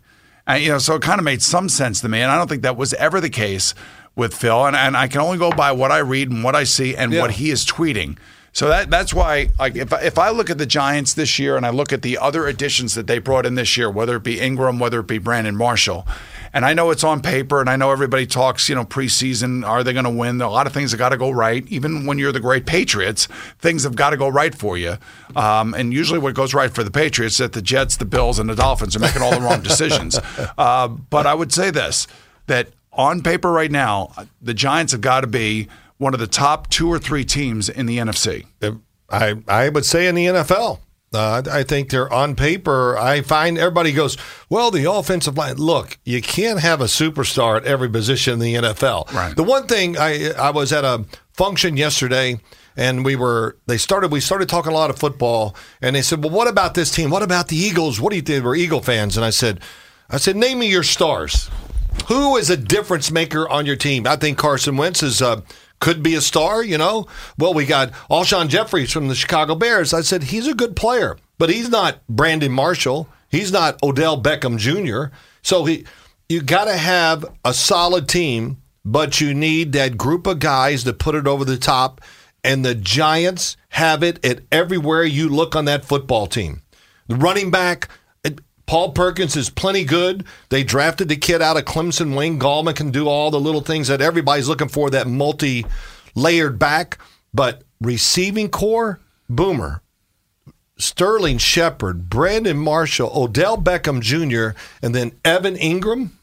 I mean, Eli's going to be able to get the ball out of his hands in 0.5 seconds now. Which you'll have to do, especially if the left tackle, Eric Flowers, is not ready to. But he seems to be. He'll be fine. He should be fine. I don't know, but he seems to be like whatever you want to call it, the guy that everybody wants to look at and everybody wants to just basically dump on because he was a first-round draft pick and because he just hasn't lived up to the expectations of a guy like him at that position that high in the draft. Yeah, well, I thought his rookie year he played hurt, played tough. Tom Coughlin loved him last year. It didn't go as well, but I expect him just reading and just kind of getting the vibe between the lines that they think he's back. And you look at that whole offensive line, it's just not as bad as everybody. Oh, the offense. No, but also they're going to be able to get rid of the ball, throw it, and their defenses that play the Giants' offenses, the offense is going to be so limited in what they can do. because of this receiving core. And the other thing, too, is that a quarterback can make an offensive line. And that's exactly what's been going on in New England for years and years and years and years. They have a couple of really good, solid players, but when you get the ball out of your hand, you make quick decisions. Defenses have to defend you differently because of what you're sending down the field. That's where the Giants should be this year. Well, I've been watching Giant football tapes. And really, you're bored. You got nothing else going on. Not much. That's really? Okay. That's the way it is. Watching Giants football tapes. Yes, I have. That's how you're spending your summer. Okay. Well, I'm trying to get ready. I want to keep up with you on the NFL Today. I got you. But Odell Beckham Jr. Of course, I think highly of him. But the more you look at him, you just sit there and you go, "Man, he is really, truly a different person than almost every receiver in the NFL." And if you had to pick one receiver right now in the NFL, who would you take? Julio Jones. I would take Odell Beckham Jr. Yeah, sure you would. Well, you're a Giant. It has nothing to do with the Giants. Then I would take A.J. Green. No, I wouldn't. And then Odell Beckham Jr. runs more routes than A.J. Green. Then I take Antonio Brown. Man, well, you're not paying. Well, I like this. You're not paying attention enough. Yes. By the way, the top 100 players in the NFL came out this year, just last week. And who votes on that? I'm not really sure, but I'm just telling you, Yeah. The thing about Odell Beckham Jr. is that I just don't know who I'm getting. Am I going to get the guy that seems to say the right things sometimes, or am I going to get the guy that's going to be like aloof and? Well, we'll talk about him later, but I'll tell you this. Well, we're going to talk about him later. We can talk about him right now. We're going to keep going. I'm just going to. I'm running this show. I'll tell you who we're talking about. I'll take the chance. Okay? And here he is. He didn't go to OTAs. Oh, my gosh. That's just unbelievable. He didn't really get together with his players. Who is that person that just shows up every now and again? It's Mr. Sarcastic. Is that who it is? Yeah, I don't know who he is. But listen. I am. Yes. The Giants, he held out, didn't go to OTAs. Don't you think it's going to be about a contract? Yeah, I don't. And I think somewhere during this preseason, the Giants are going to give him a new contract. I don't care about him missing OTAs. I've said that here a million times. Yes. And in this day and age, with the amount of money these guys are making and the amount of money that they're risking by going out into OTAs, it makes a lot of sense for a guy like him not to show up. There's no question about it. Now, I don't know if it's tied to a new contract or what's going on here. I know that Aaron Donald wants a new contract from the Rams. They're in the same draft. He didn't show up for OTAs either. Olivier Vernon didn't show up for OTAs. Nobody makes a big deal out of it. But it's Odell Beckham Jr. because he's news. He's a story. Yeah, he's he went on the boat trip. Yeah, he dropped a pass in Green Bay. Well, yes, that's. Yeah, he wanted to marry the kicking or take the kicking net out on a date or something. That's always a stable thing that you feel really good about. Well, listen, it all comes down to this. Is he worth it? Do you ever play with a guy like that in your huddle? In my huddle? In your huddle. I'm not talking about Lawrence Taylor. I'm talking about a guy that is, in your huddle that basically is super personality driven. And no. Why is that? Because it wasn't allowed. Oh, it wasn't allowed. So you're saying that he is the way he is because the Giants allow it. They let it start and it got rolling, and now once that happens to a player like him, it's hard to bring back. Yeah. And now they're going to try to calm it down a little, and I think he will because he has a chance. Listen, he's on a terrific team right now. Yes. He's a superstar in the NFL. Yep. I think he's the best receiver in the NFL. He's the most popular player in the NFL. No, he's the best receiver in the NFL, in my opinion. And if the Giants win and he's part of it, he's going to be they're going to build statues of him outside that stadium. I used to throw the ball a little high from time to time. That's why I like, guys like Julio Jones and A.J. Green. They're big targets. I didn't watch a lot of tape on you during your playing days, but I worked with Chris Collinsworth for many years. He talked about all your high throws quite a bit. Yeah, I threw the ball a lot to him, though. Did you? I did, yes. Well, I hate to admit it, he was a pretty good player. There was a game where I started, and it was my rookie year, and I think we called like 28 passes, and 27 of them I threw to him. Wow. Because I didn't know anything. Is that when you sent a massage therapist to his house the next day? Yes, I did. Yes, and he loved me for ever since. It's Boomer and Carton, mornings from 6 to 10 on Sports Radio 66 and 101.9 FM, WFAN and WFAN-FM, New York. All right, Boomer and Carton here, coming from the Investors Bank studio. Phil Simms in for Craig here the next couple of days. I did want to go back to our football conversation. Now, we talked about the Giants and how Look, we both think that they are going to be one of the better teams in the NFL, certainly one of the better teams in the NFC. They'll have to deal with the Cowboys. The Philadelphia Eagles will be better. I'm not sure about what's going on with the Redskins and Kirk Cousins. Have you heard anything in regards to a contract for him? Yeah, maybe they're going to try to work one out here, maybe before training camp or somewhere during the preseason. I would expect the Washington Redskins to get a contract with him. You think so? Now with Derek Carr signed with the Oakland Raiders, Andrew Luck signs a big deal with the Indianapolis Colts. I mean, you're looking north of $25 million is the going rate for all these starting quarterbacks. And it's almost like I feel like Kirk Cousins has proven himself. No question. To be, worthy of a big contract. I just don't necessarily know that is he a guy that's worth $25 to $28 million a year? Is he going to be I mean, to me, that's like Aaron Rodgers' stratosphere. That is, that's Tom Brady, that's Drew Brees, that's Phillip Rivers, all the guys that go out there and throw for 4,500 yards and 35 touchdowns. Well, he's doing that. And if those guys aren't on those teams don't have a chance to compete. Well, I think Kirk Cousins, when he came out of Michigan State, I was not super high on him at all. I thought, okay, he went in the fourth round, not sure. Didn't know if he could throw the ball well enough to be a big-time NFL quarterback. Well, it took about 2 years, maybe the third year. I don't know when it was. I went, oh, my gosh, he lets it go. And he throws with abandon. And I think a lot of that has to do with Jay Gruden. I don't know how well you know Jay Gruden. I know. Well, Jay Gruden has got zero give in him. I mean, he's very honest. Just like his brother. Yeah, just like his brother. A lunatic. But he's done the offense that they've been running has really worked well. And Kirk Cousins, aggressive thrower down the field, throws great spirals. He's accurate. And he's a little better athlete than people give him credit for.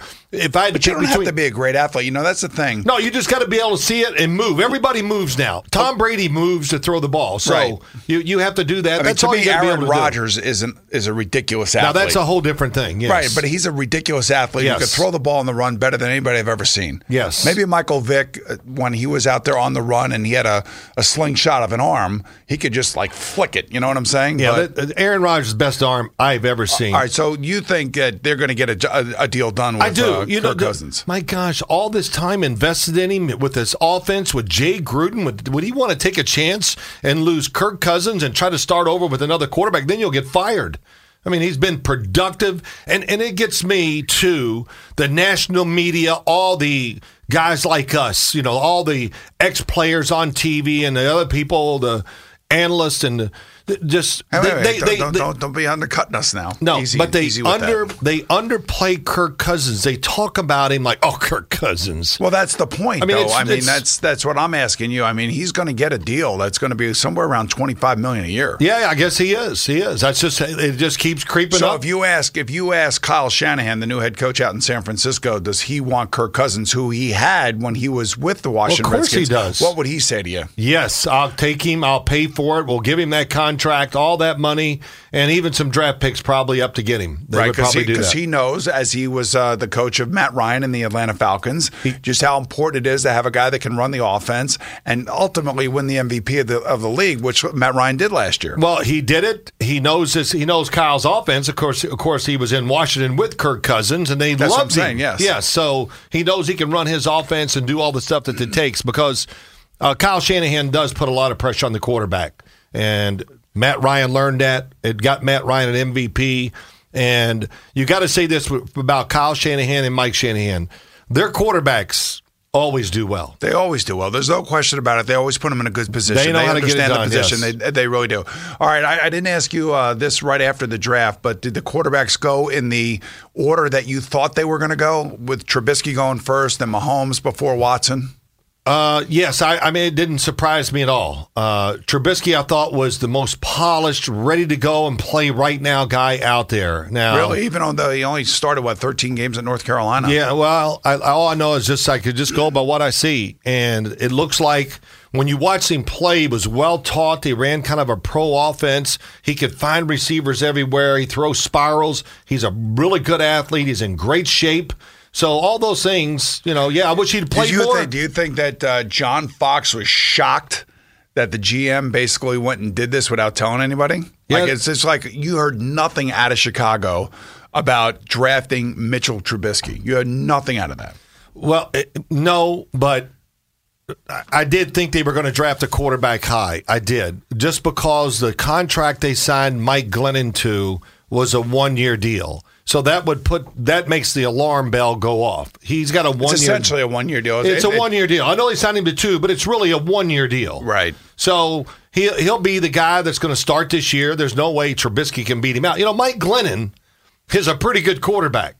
And he gets discounted too. Like, well, who's Mike Glennon? So where is he going to end up next year, though? Well, it depends. If he does pretty well, Chicago will keep him around to keep a little backup insurance there for Trubisky when it's his turn to play. How true is the story that came out of San Diego that they were saying that they really wanted to draft Deshaun Watson, the quarterback out of Clemson, but Phillip Rivers supposedly, now it's a rumor, and I can understand why this would get to where it is right now, right? Where Phillip Rivers said, if you draft that guy, I don't want to be here, and you might as well just let me go. Well, I heard all those rumors, and I did hear, I didn't get into the draft this year. I watched all the players, but I didn't want to hear all the rumors and everything from everybody. But I did hear that one, that the L.A. Chargers, boy, I have to think about that every time I say it. Right. The L.A. Chargers wanted to draft Deshaun Watson. And I said, oh, that kind of makes sense. He just won the national championship. Okay, but sit there. But Phillip Rivers, he goes, hey, he knows the deal, the politics of the NFL. When you draft a quarterback in the first round, he's going to play sooner than later.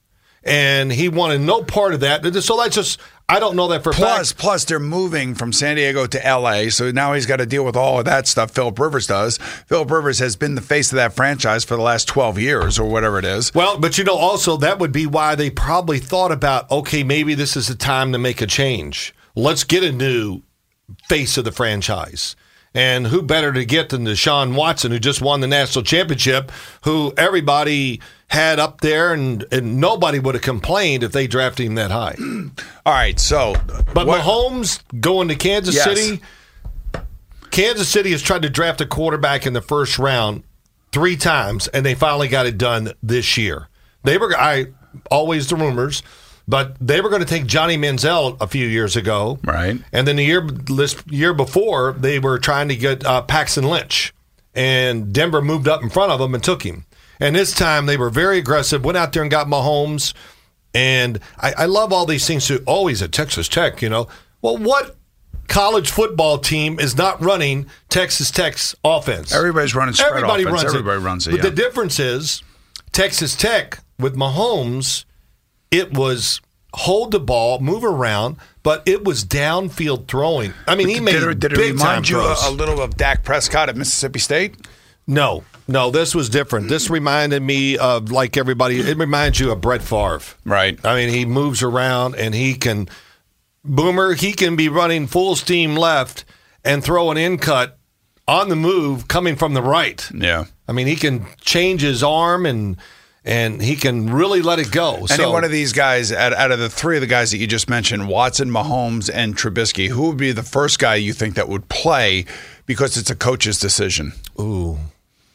Oh, it'd be. I think it would be Watson because of the situation he finds himself in. They're in. Yes, Houston, the quarterback troubles, everything hit Tom Savage. There's nobody going to be. Tom Savage is not going to have a lot of people on his side. If that team had a legitimate quarterback, let's say Jimmy Garoppolo was their quarterback, where would you put that team in terms of the AFC pecking order? Right up, right just below the New England Patriots. Right, because they have the defense. They certainly have. They do. And what do you hear about? They need their receivers to come through and do a better job. Their receivers, that would worry me about the Houston Texans. Bill O'Brien's an offensive guy.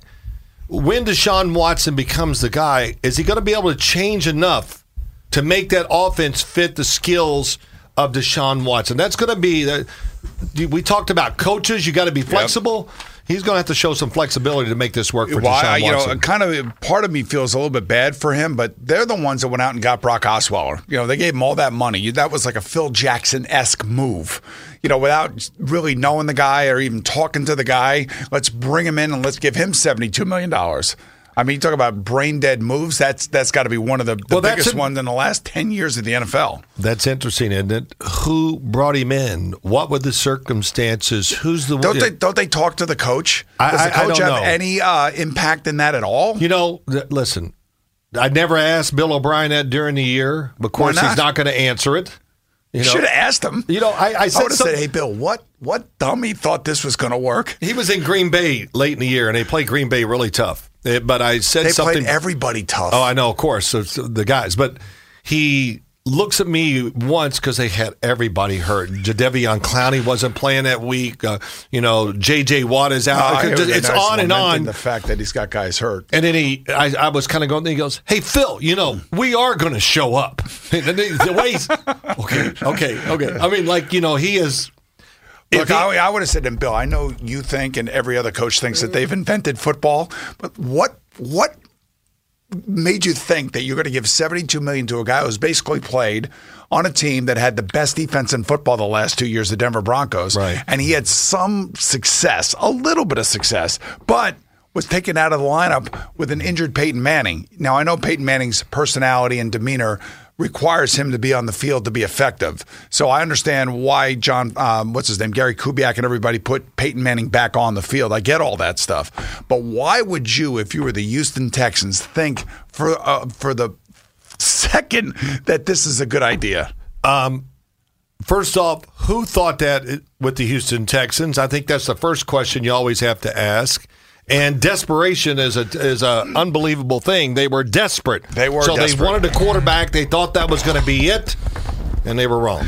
They were wrong. It's Boomer and Carton. Mornings from 6 to 10 on The Fan. We get to welcome in a legend, iconic in her sport, iconic.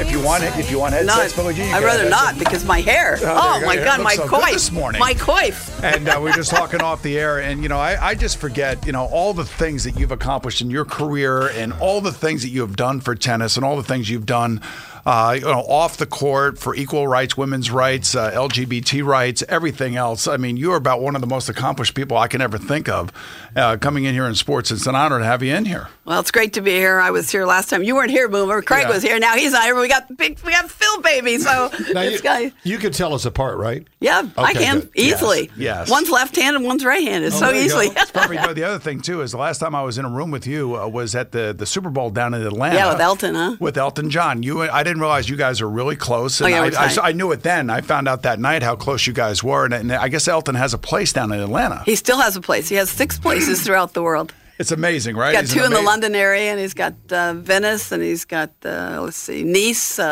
L.A. Really? Wow. How many concerts have you been to? Whoa. I've got to be at least 500 or more. Oh, my gosh. Really? Yeah. Oh, we're tight. He wrote Philadelphia Freedom for me. Oh, my God. I played team tennis, and the first year I was drafted, I was the first draft choice of the league, actually, and I played Philadelphia Got Me in the draft, and he used to come and watch us play, and then he says, "I want to write a song for you. We're going to a concert one night," and I used to go with him sometimes, and he goes 4 hours early, everybody. That's why he's always on time. Right. And he's such a perfectionist, and that's why he's still doing so well. And he said, "I want to write a song," and I didn't think I heard him, and then he said, "No, I really want to write you a song," and he said, "What are we going to call it?" I said, "I don't know." He says, "How about Philadelphia Freedom?"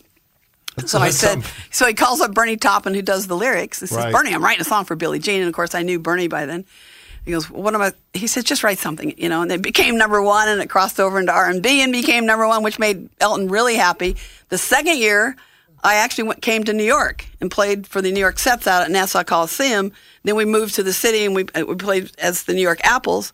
And that's the reason I ended up in New York, because I was in New York so much because of playing for a New York team. And I'm sure maybe you guys, I don't know, but I mean, that's why I'm here. Well, you're here and you're going to promote, I know, the New York Empire. Yeah, the New York Empire is part of World Team Tennis. Team Tennis, yeah. Yeah, and, I've been doing this. I was a co-founder, and I believe in it so much because there's men and women on each team. It's tight. It's like, you don't have to be quiet ever at Team Tennis. You just, we want kids. We like it a little more raucous. I like team sports. I grew up in team sports. My younger brother played 12 years of Major League Baseball, Randy Moffat. I grew up basketball, baseball, football. My mother made me stop playing American football. And so it's really... so you love team sports. I love team sports. I always wanted... My former husband and I were in the library at Cal State LA, where I went to college, and he said, I said, "I want tennis to be a huge sport. I want it to be a team sport." He says, "Well," and I said, "I want men and women on the same team, just like in life." And I'm like, I've got this own thing. This is in the 60s, so that's one of the. And then when a group of us, a huge group actually, started World Team Tennis, and 74 was our first season. But I came here to New York, and that's why I'm in New York. Yeah, the amazing thing for me, though, for you guys, is that it's such an individual sport. It's got to be so lonely at times. We hear about all the stories, the bickering in the locker room and all this other garbage. Actually, we don't bicker that much in the locker room. But lately, this is what we're hearing. We're reading. It's all the sensational news stories about people who don't get along, whether it be Maria Sharapova and all the problems that she's had and all this other stuff. But the thing that I want to ask you is that why so much of a team sport person are you when it's such an individualized sport? Because I grew up in team sports, and my dad was a basketball player, and I don't know, my parents got along pretty well. I think they were a great team as human beings, and I just like teamwork. I like collaboration. Sometimes it can be really disappointing because you don't have as much control. Right. Like, the reason Roger Federer decided on tennis versus soccer is because he wanted to have full control. So it's up to him. And I do think playing an individual sport can teach you a lot of things about yourself, but I also think in the real world, relationships are everything, and you learn how to get along. You don't have to like the person, but you just have a common objective, and you can go out to dinner with them after, and that's it. And I think that's why every girl should be in sports, because she learns the culture that we live in business and everything. Men started it; it's their culture. You have to know how to navigate it, so it's really important. But when I played, on a team, World Team Tennis, it was amazing how much I learned. Just continued to learn, because being on the bench with guys and just traveling together, men and women, and doing our laundry together, going to dinner together. I mean, those are things you can't forget them. And it's so funny. Anytime I see somebody that played with me in team tennis, like Ray Ruffles from Australia, we played mixed, and he still got his All-Star ring on, and it's just.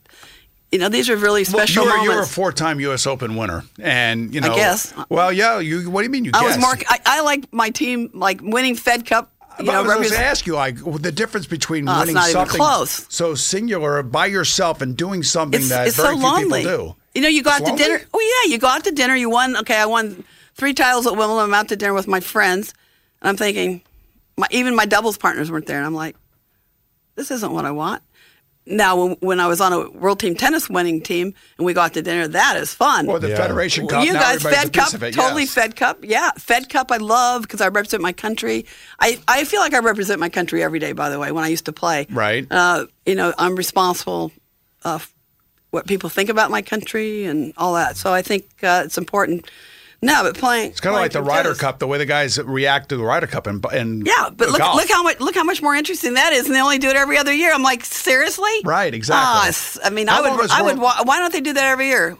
They should do it every year. Well, they do. They got the President's Cup in the off-year. Yeah, I know. That's the other one. I know, but it's 40. We're doing we have a Rod Laver Cup now that Federer started. It's more like the President's Cup and so Federer started. So Federer started that one. Yeah, he started that in honor of Rod Laver, which I think is great. But it's our 42nd season in team tennis, which is what I think you were going to ask me. Yeah, I was going to ask you, 42nd year, I didn't even realize. Now, so you're part of the New York Empire. Yeah, I'm part owner, yes, absolutely. So how big are the crowds? Like, what kind of crowds do you guys this is a newish team, so I don't know what they're going to be. And we've changed venues.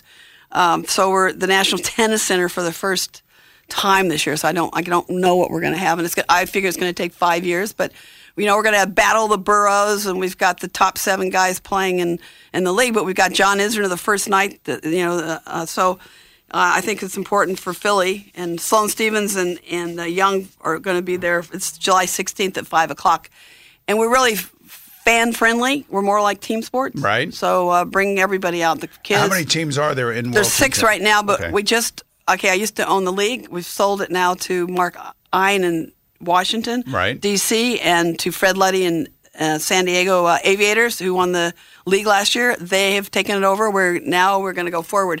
We held off at 6 on purpose. We got rid of some owners and rid of some teams because now we can expand properly. We kept the good owners. We did the right thing. And this has been going on for 2 or 3 years, these negotiations, so it's not like it happened overnight. And we sold it to the people we wanted to sell it to. We had other people who were interested. And I'm 73 now. It's time to move on to pass the baton. And and so now we'll go. We've had 16 teams, as much as 16. You have been fighting since you've retired to make team tennis like a big deal. Team tennis, I think, can help grow the sport too. Right. Kids like teams. Why do you think soccer, lacrosse, all these sports are growing. And I ask kids all the time, like I have a women's sports foundation. I ask all the girls, we have over 100 sports we try to help. And every time I ask the girls, why do you like it? Team is the first thing they say. And I keep telling tennis people, the governing body, I go, you guys, the team is how we're going to grow the sport. Now, you can dream about winning Wimbledon, but only one person can win that every year. But the way we're going to grow the sport, I think, at the local and national level is through team. And that's why we are with the USTA on that. We folded our junior team tennis with them years and years ago. Billie Jean King joins us here at Boomer and Carton, and Phil Simms is in here as well. I got to ask you this because it's been making the rounds, and I'm sure you've been asked this 100 times already the last couple of days about John McEnroe comment, in his interview with NPR. He's selling books right now, so I hope he sells a lot. But seriously. Right, but seriously, I mean, I was saying that I think it's just the way that he delivered it. It seemed like he was trying to make a point by saying she wouldn't even be within the 700th or top 700 players. We've never said we're better than the guys anyway, but I think she'd be better than 700. But I think we've never the best women cannot beat the best men ever. So we've never argued that. And if you go back to any of the women's quotes, everybody always quotes the men, unfortunately. Right. They don't quote us. Our quote is we're never going to beat them. We don't have the androgens that guys have. We don't have testosterone. You have bigger hearts. It's a deal. Physically, there's no question. So he's accurate, but the point being is that we don't know if he's accurate, but he's trying to get a match with Serena. Okay, he's been trying for 15 years. Yes. Oh, really? Yes, for 15 years. For $1 million, he wants to. No, at least. I mean, they'll make millions more than that because of things that'll happen around it. Okay, now wait, because you did one of these matches, and I remember it like it was yesterday with Bobby Riggs. You guys are too young, man. No, but do you think John McEnroe? Now, I've watched him play some of these tennis events. Like the older ones now? Yes, I see him every once in a while. Like he doesn't play team tennis anymore because he's not he doesn't keep up as well. So he can't keep up now. Could he beat Serena at this time? I don't know. Yeah. But I think it goes back because Bobby Riggs beat Margaret Court back in 1973. Right. Because he followed me around and I kept saying, I don't want to play. And then finally he put out, he asked Chris Everett, Margaret, others. And Margaret said, yes, I'm going to play. It's $35,000. In 1973, that was a lot of money. Yes. And so they played, and she lost, and we're only in our third year of women's professional tennis. So that's like being the third year of the NFL. Right. That was not a good look. So we're really working hard to, and we're women, which it's a lot harder. And so it's like, I'm going, and I said to Margaret, you have to win. You have to win. And she lost, and then I thought, I don't have a choice. And then I knew it was about social change. Title IX had just been passed the year before, June 23rd, 1972.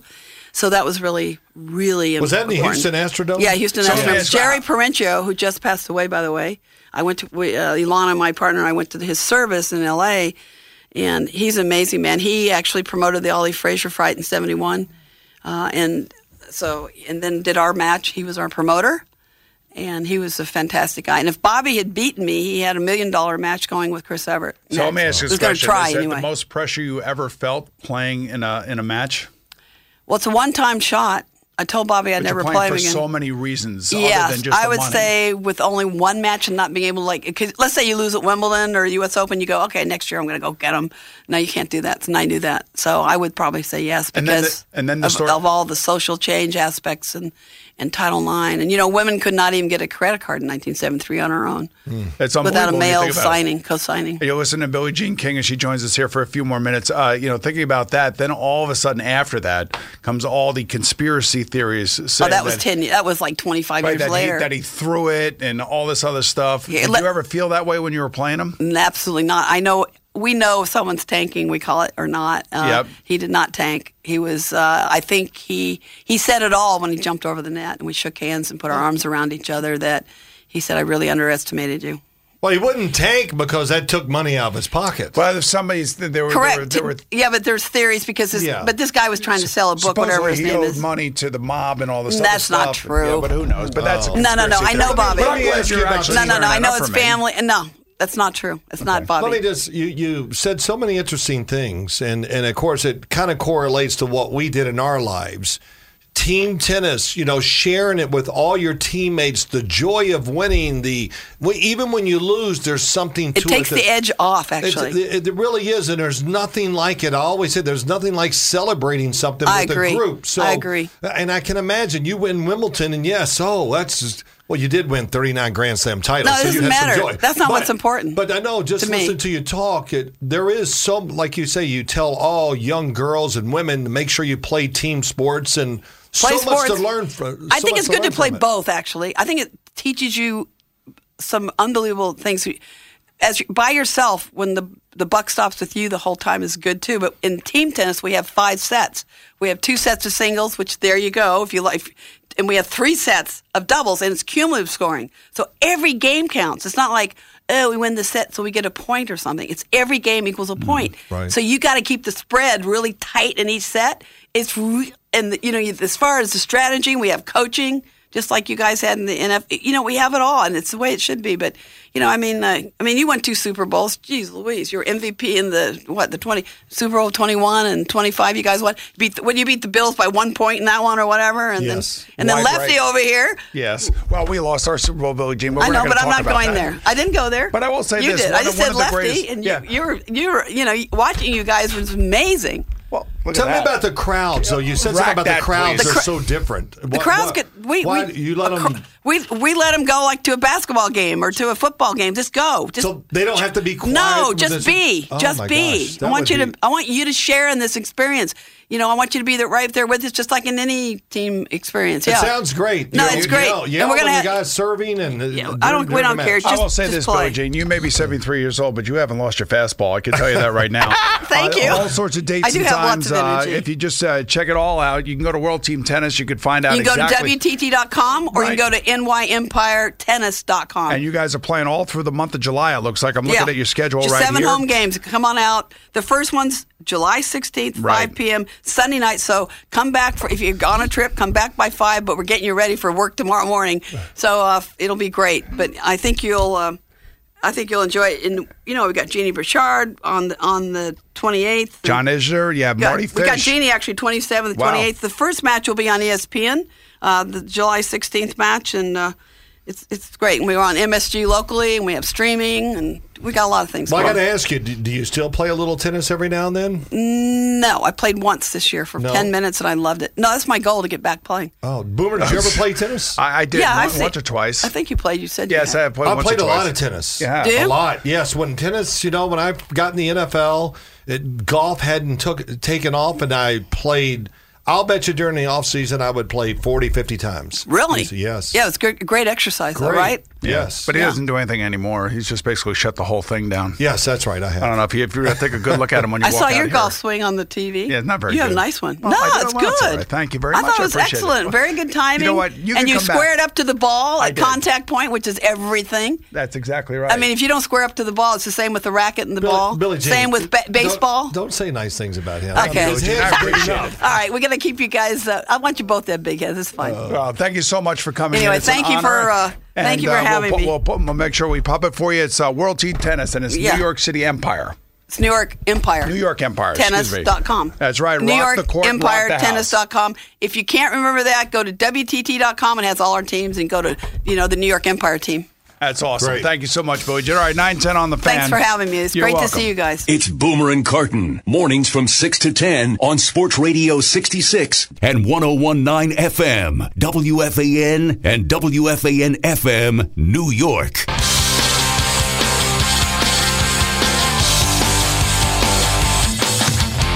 It's 9:17 on the fan. Big thanks to Billie Jean King coming in here. She's great. By the way, Eddie, I don't know if you were paying attention to that because sometimes you get bored by our guests. That was not a guest you should get bored by because she's got so much energy. And I mentioned to her, I said, I think you should be like a talk show host. She goes, I'd love to come in and do this. Oh, boy. It's unbelievable. Yeah, she totally could handle it. She knows. We were talking a lot off the air. I mean, she follows all sports. And I really, and I think you believe her too, Boomer, that she likes team tennis more than the individual part of it by far. Yeah, and all the things she's trying to accomplish. She's an amazing person. Everything she's done in her life, and she's trying to promote tennis still. All these years later, she's all about promoting the sport she loves so much. But she wants to do it through team tennis, which I think is great. They need it. I don't know. I wanted to ask her about American tennis. American where is it? tennis is right. Where is it? Why? It's Serena and Venus is what it is. Yeah, there was a good story I saw on TV recently about American male tennis player. I think he's 17 or 18, just turned pro. His dad was working in the complex, and he was playing with broken rackets or whatever. One of those type of stories. Yeah, it's too bad that it's a little bit down right now. But Wimbledon starts next week. World Team Tennis here in New York will play over at the Arthur Ashe Tennis Center, so it's going to be great. And Billie Jean will be right there front and center with all the energy. Now, before we had Billie Jean on here, I was talking to you about the Jets, and I was asking you about the potential for them to have not only a high draft pick, maybe having the number 1 overall draft pick, given the fact that they're kind of trying to figure out their own quarterback this year. I don't like to use the word tank because the guys in the uniforms, the guys coaching, are not showing up to tank games. And the writers can write whatever they want. Fans can say whatever they want. They can do as many polls as they want. The players, the coaches, the general managers, the people that are over there in that building, I think they're probably realistic, knowing, look, we don't have Tom Brady, we don't have Aaron Rodgers, so therefore it just gives you conventional wisdom that we're not going to win, but we're not going to ever utter the word tank. And, they even asked Sheldon Richardson, you guys tanking this year? And he goes, well, not on my watch, we're not. No, every team, Boomer, did you ever go, listen, I played on a team in 1980. We were horrendous. I didn't even know what our record was that year. But in training camp, I was thinking as a player, and I'm sure you did the same thing, well, it's going to fall together, and we're going to do this, and it's going to work out. So the Jet players, in their hearts believe it's going to work out. They're going to find a way to overcome the fact that they let some good players go. I don't know why. Is it maybe just it was strictly, to save money, and maybe it was just to get people out of the building. Maybe it was just people being put on notice. Who knows? But wait. Okay, but David Harris and Eric Decker are not troublemakers. They're team players. Good guys. They would be good. Okay, you don't have to just make a transition. Oh, we're going to go completely with young guys and get rid of these. Hey, give your quarterbacks. Help them by keeping a guy like Eric Decker around. But does your owner, who is now the ambassador to Great Britain, does he say to the general manager, look, if we're not going to win, why am I paying these guys this kind of money? Well, is that the reason why you would get rid of people like this? I don't know. I don't know. I hope not, because that should not be the reason. I know the Tennessee Titans, who picked up Eric Decker, are pretty happy about it. And I know the New England Patriots, who picked up David Harris, are pretty happy about it. They just pick people up just for the meanness of it, right? Yeah. So they see a role for David Harris. And they see the amount of money that they want to spend for that role, and he's willing to take it, and he's willing to do like what Darrelle Revis is doing. It'll be different. He's going to go up there and have a specific role. And that's what they do. And David Harris won't be on the field for as many plays as he was with the New York Jets, but he's going to have a specific role, and that's all he'll have to do. And it'll be much easier on him physically, and he'll do it well. And if he makes the team, which we both believe he will, and that's why you would sign a guy like him to go up there and to fulfill his role, I could see us in Minnesota for the Super Bowl interviewing David Harris, what it's like to play for Bill Belichick, as opposed to playing for the New York Jets and some of the stuff that they've had to deal with down here. Now, saying all of that,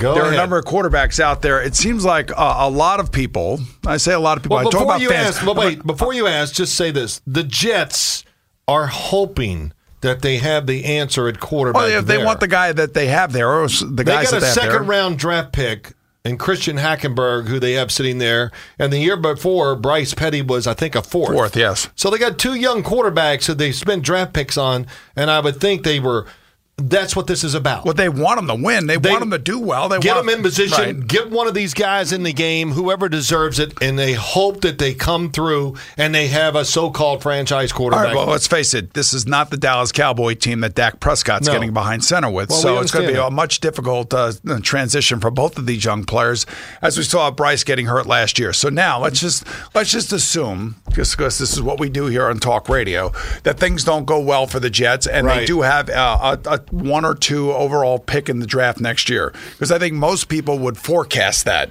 as they look at what's going on here, the players that they've gotten rid of, the players that they now are counting on, the young players are going to be playing prominent and important roles like their draft picks, and let's just assume they're going to have another high pick in next year's draft. Right. So that would lead you to believe that if you were under that assumption that a quarterback is going to be in the offing. Sure. Well, look, if the Jets don't do what they are supposed to do, if they don't have a great year or good year, whatever, they're going to draft a quarterback. Okay, let me ask you a question. Are the Patriots better than the Jets? Yes. Are the Dolphins better than the Jets? Yes. I don't know. Are the Houston Texans better than the Jets? Yes. Are the Indianapolis Colts better than the Jets?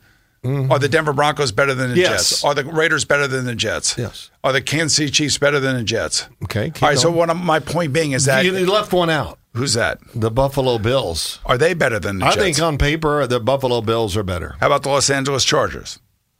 They have Phillip Rivers. They're better. Okay, so the point being is that they're gonna have a high draft pick next year. Yeah. So a lot of fans saw Sam Darnold take over for the USC Trojans last year, and he had a great year, and he had a great a bowl game. So everybody assumes after that game is over, that's who the Jets need to have as their quarterback. Yeah, that's all it's written everywhere. He's the guy. He's the Heisman Trophy favorite right now and all this stuff. And I have not watched just what I see on TV and what I read a little and what I know from what people tell me who see these guys in person. Right. That he'll be the first pick of the draft. Okay, so here are some names I'm going to give you.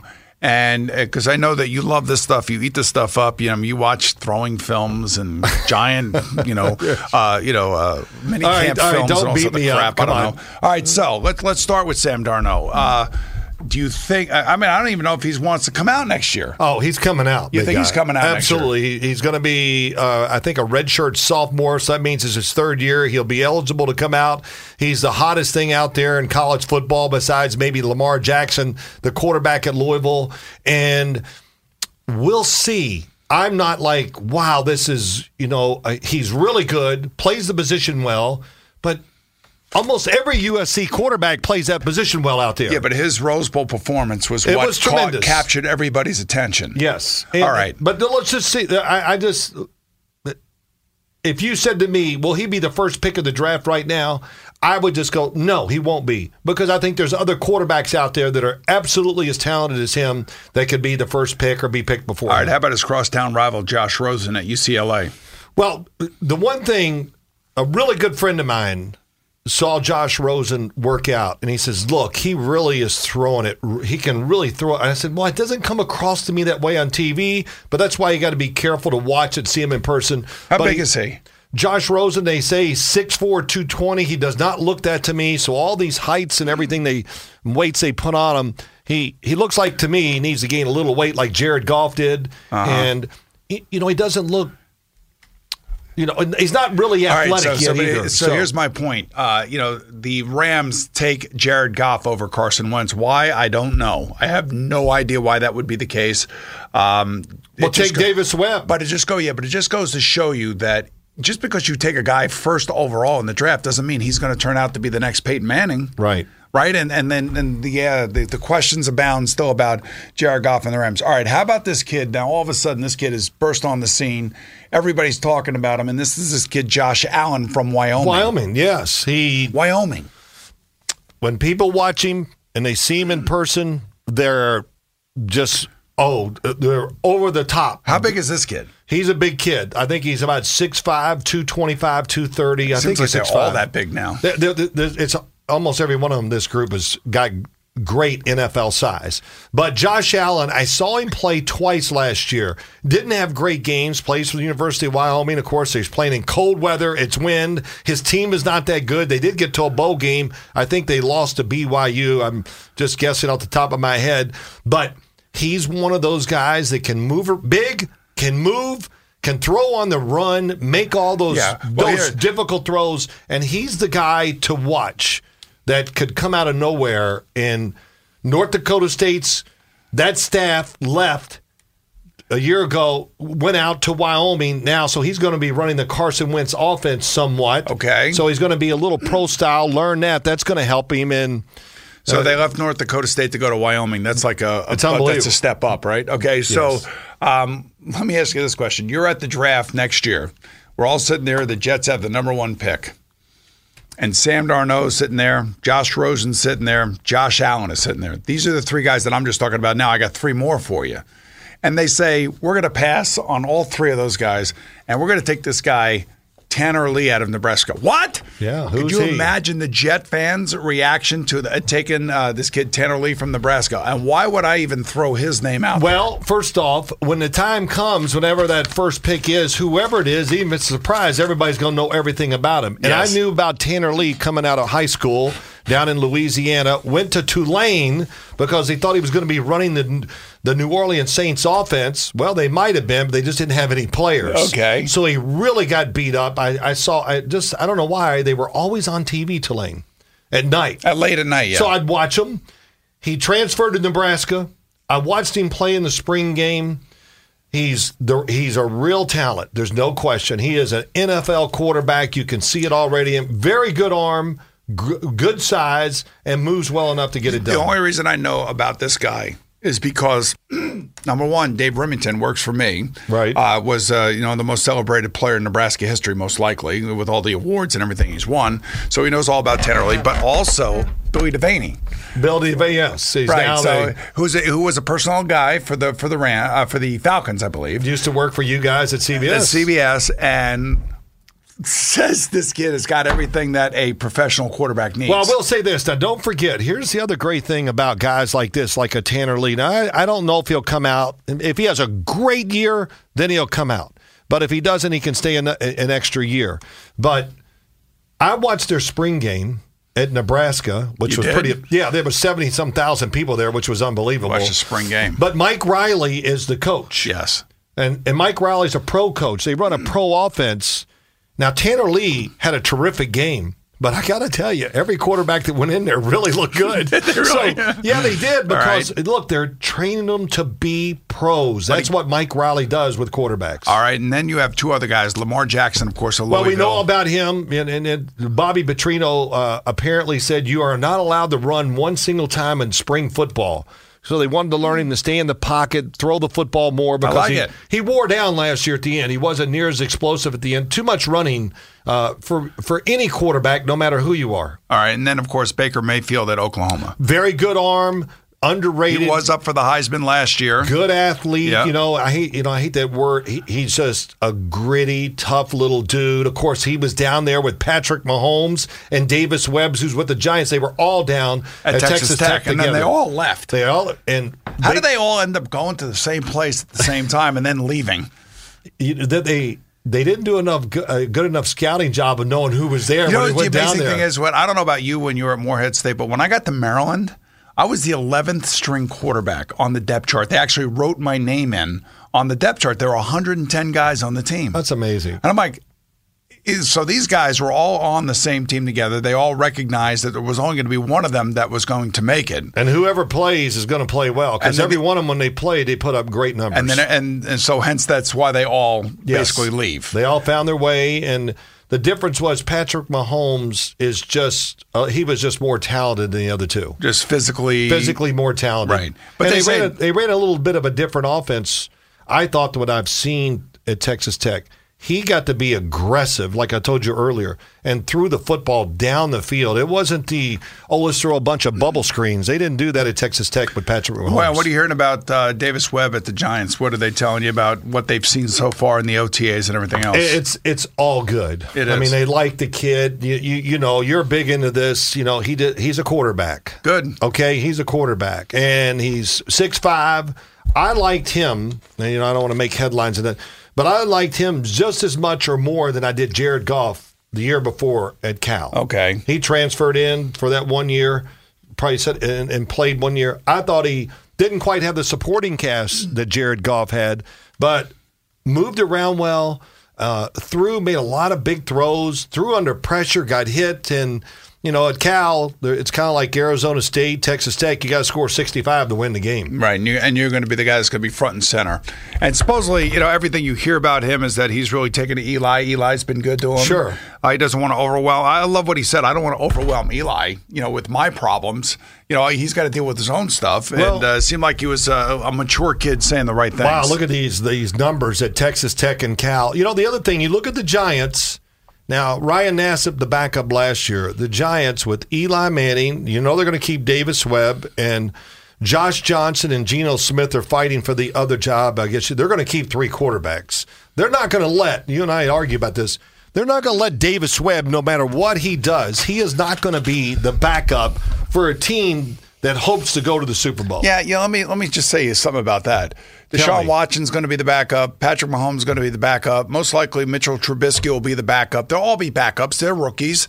Dak Prescott was not starting at as the backup, but because guys got injured and everything else, they had no choice but to throw him in there. Well, he worked. He got lucky and got in there. The Giants are a team that, if in fact something did happen to Eli Manning, I believe the Giants have a good enough team to support a young player like this. All these guys you're talking about being a backup have one thing in common, and what's that?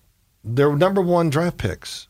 They're in the first round. Well, Dak Prescott wasn't a number 1 draft pick. He had to have injuries to drive him up the depth chart. I'm just going to say that could happen. And sooner or later, these kids got to play. And you know what? When they transfer all over the place, and they're playing at Cal, and they're playing wherever it may be, Wyoming or North Dakota State, football's football. And these kids, either they have it or they don't. And you just said, he's got it. He's got that part of it. Well, that's what they say. And I do believe it. You can kind of see it I kind of saw it when I watched him play at Cal. He was well taught. He's a big kid. He's got attitude. He's got personality. Yeah. Now, listen, Johnny Manziel didn't. I always thought Johnny Manziel was this short guy, chip on his shoulder, and had a big personality to make up for the lack of overall height and talent and strength. And so, therefore, you get enamored with his personality and the way he plays on the football field, and he's a poor man's Fran Tarkenton or whatever the hell you want to call him. But at the end of the day, does he have what it takes inside to go and play on an NFL football team? As you and I both know, that's not easy. That's not easy to find, that personality. Well, of course, he proved that in college he was not that guy. And I always tell people this, he did a lot of great things, and I'm taking nothing away from him.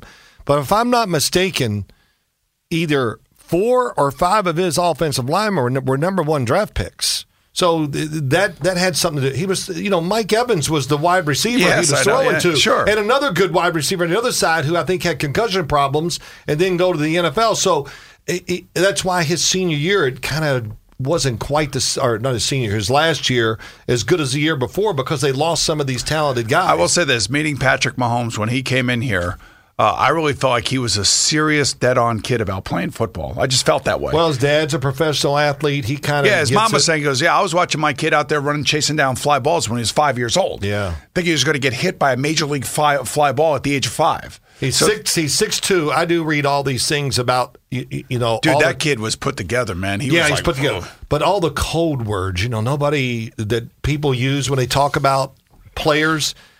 The Chiefs were not using code words. Man, he's throwing it. He's throwing it great. And, yes. I didn't hear these things about some other quarterbacks that I was looking for that they were really just going out in the field. Everybody's going, wow, he's good. Yeah. You know how that is. When you're a high draft pick, you want him to go on the field and you want him to shine right away. You want him to blow you away. Right, exactly. Yes. And he did in Kansas City. Old Man Winter here. If I had it my way, it would stay winter all year long. Short days, wind chill, black ice, and a good polar vortex. Oh, heaven. Wait, is it getting warm in here? Your cold snap is over, Old Man Winter. Spring has arrived. Spring. Spring is here, which means it's the perfect time to get away in the Hyundai you've always wanted. Visit the Hyundai Getaway Sales Event, where you can get great deals on all of our award-winning Hyundai models, like the tech-filled Tucson and Kona, as well as the spacious Palisade. Enjoy wherever you go with the peace of mind that comes with America's best warranty and 3 years or 36,000 miles of complimentary maintenance. But hurry in, these deals won't last. Add more joy to your journey at the Hyundai Getaway Sales Event. Now get 0% APR or up to $1,500 bonus cash on the Hyundai Tucson. Now, during the Hyundai Getaway Sales Event. Offers end soon. Call 562-314-4603 for details.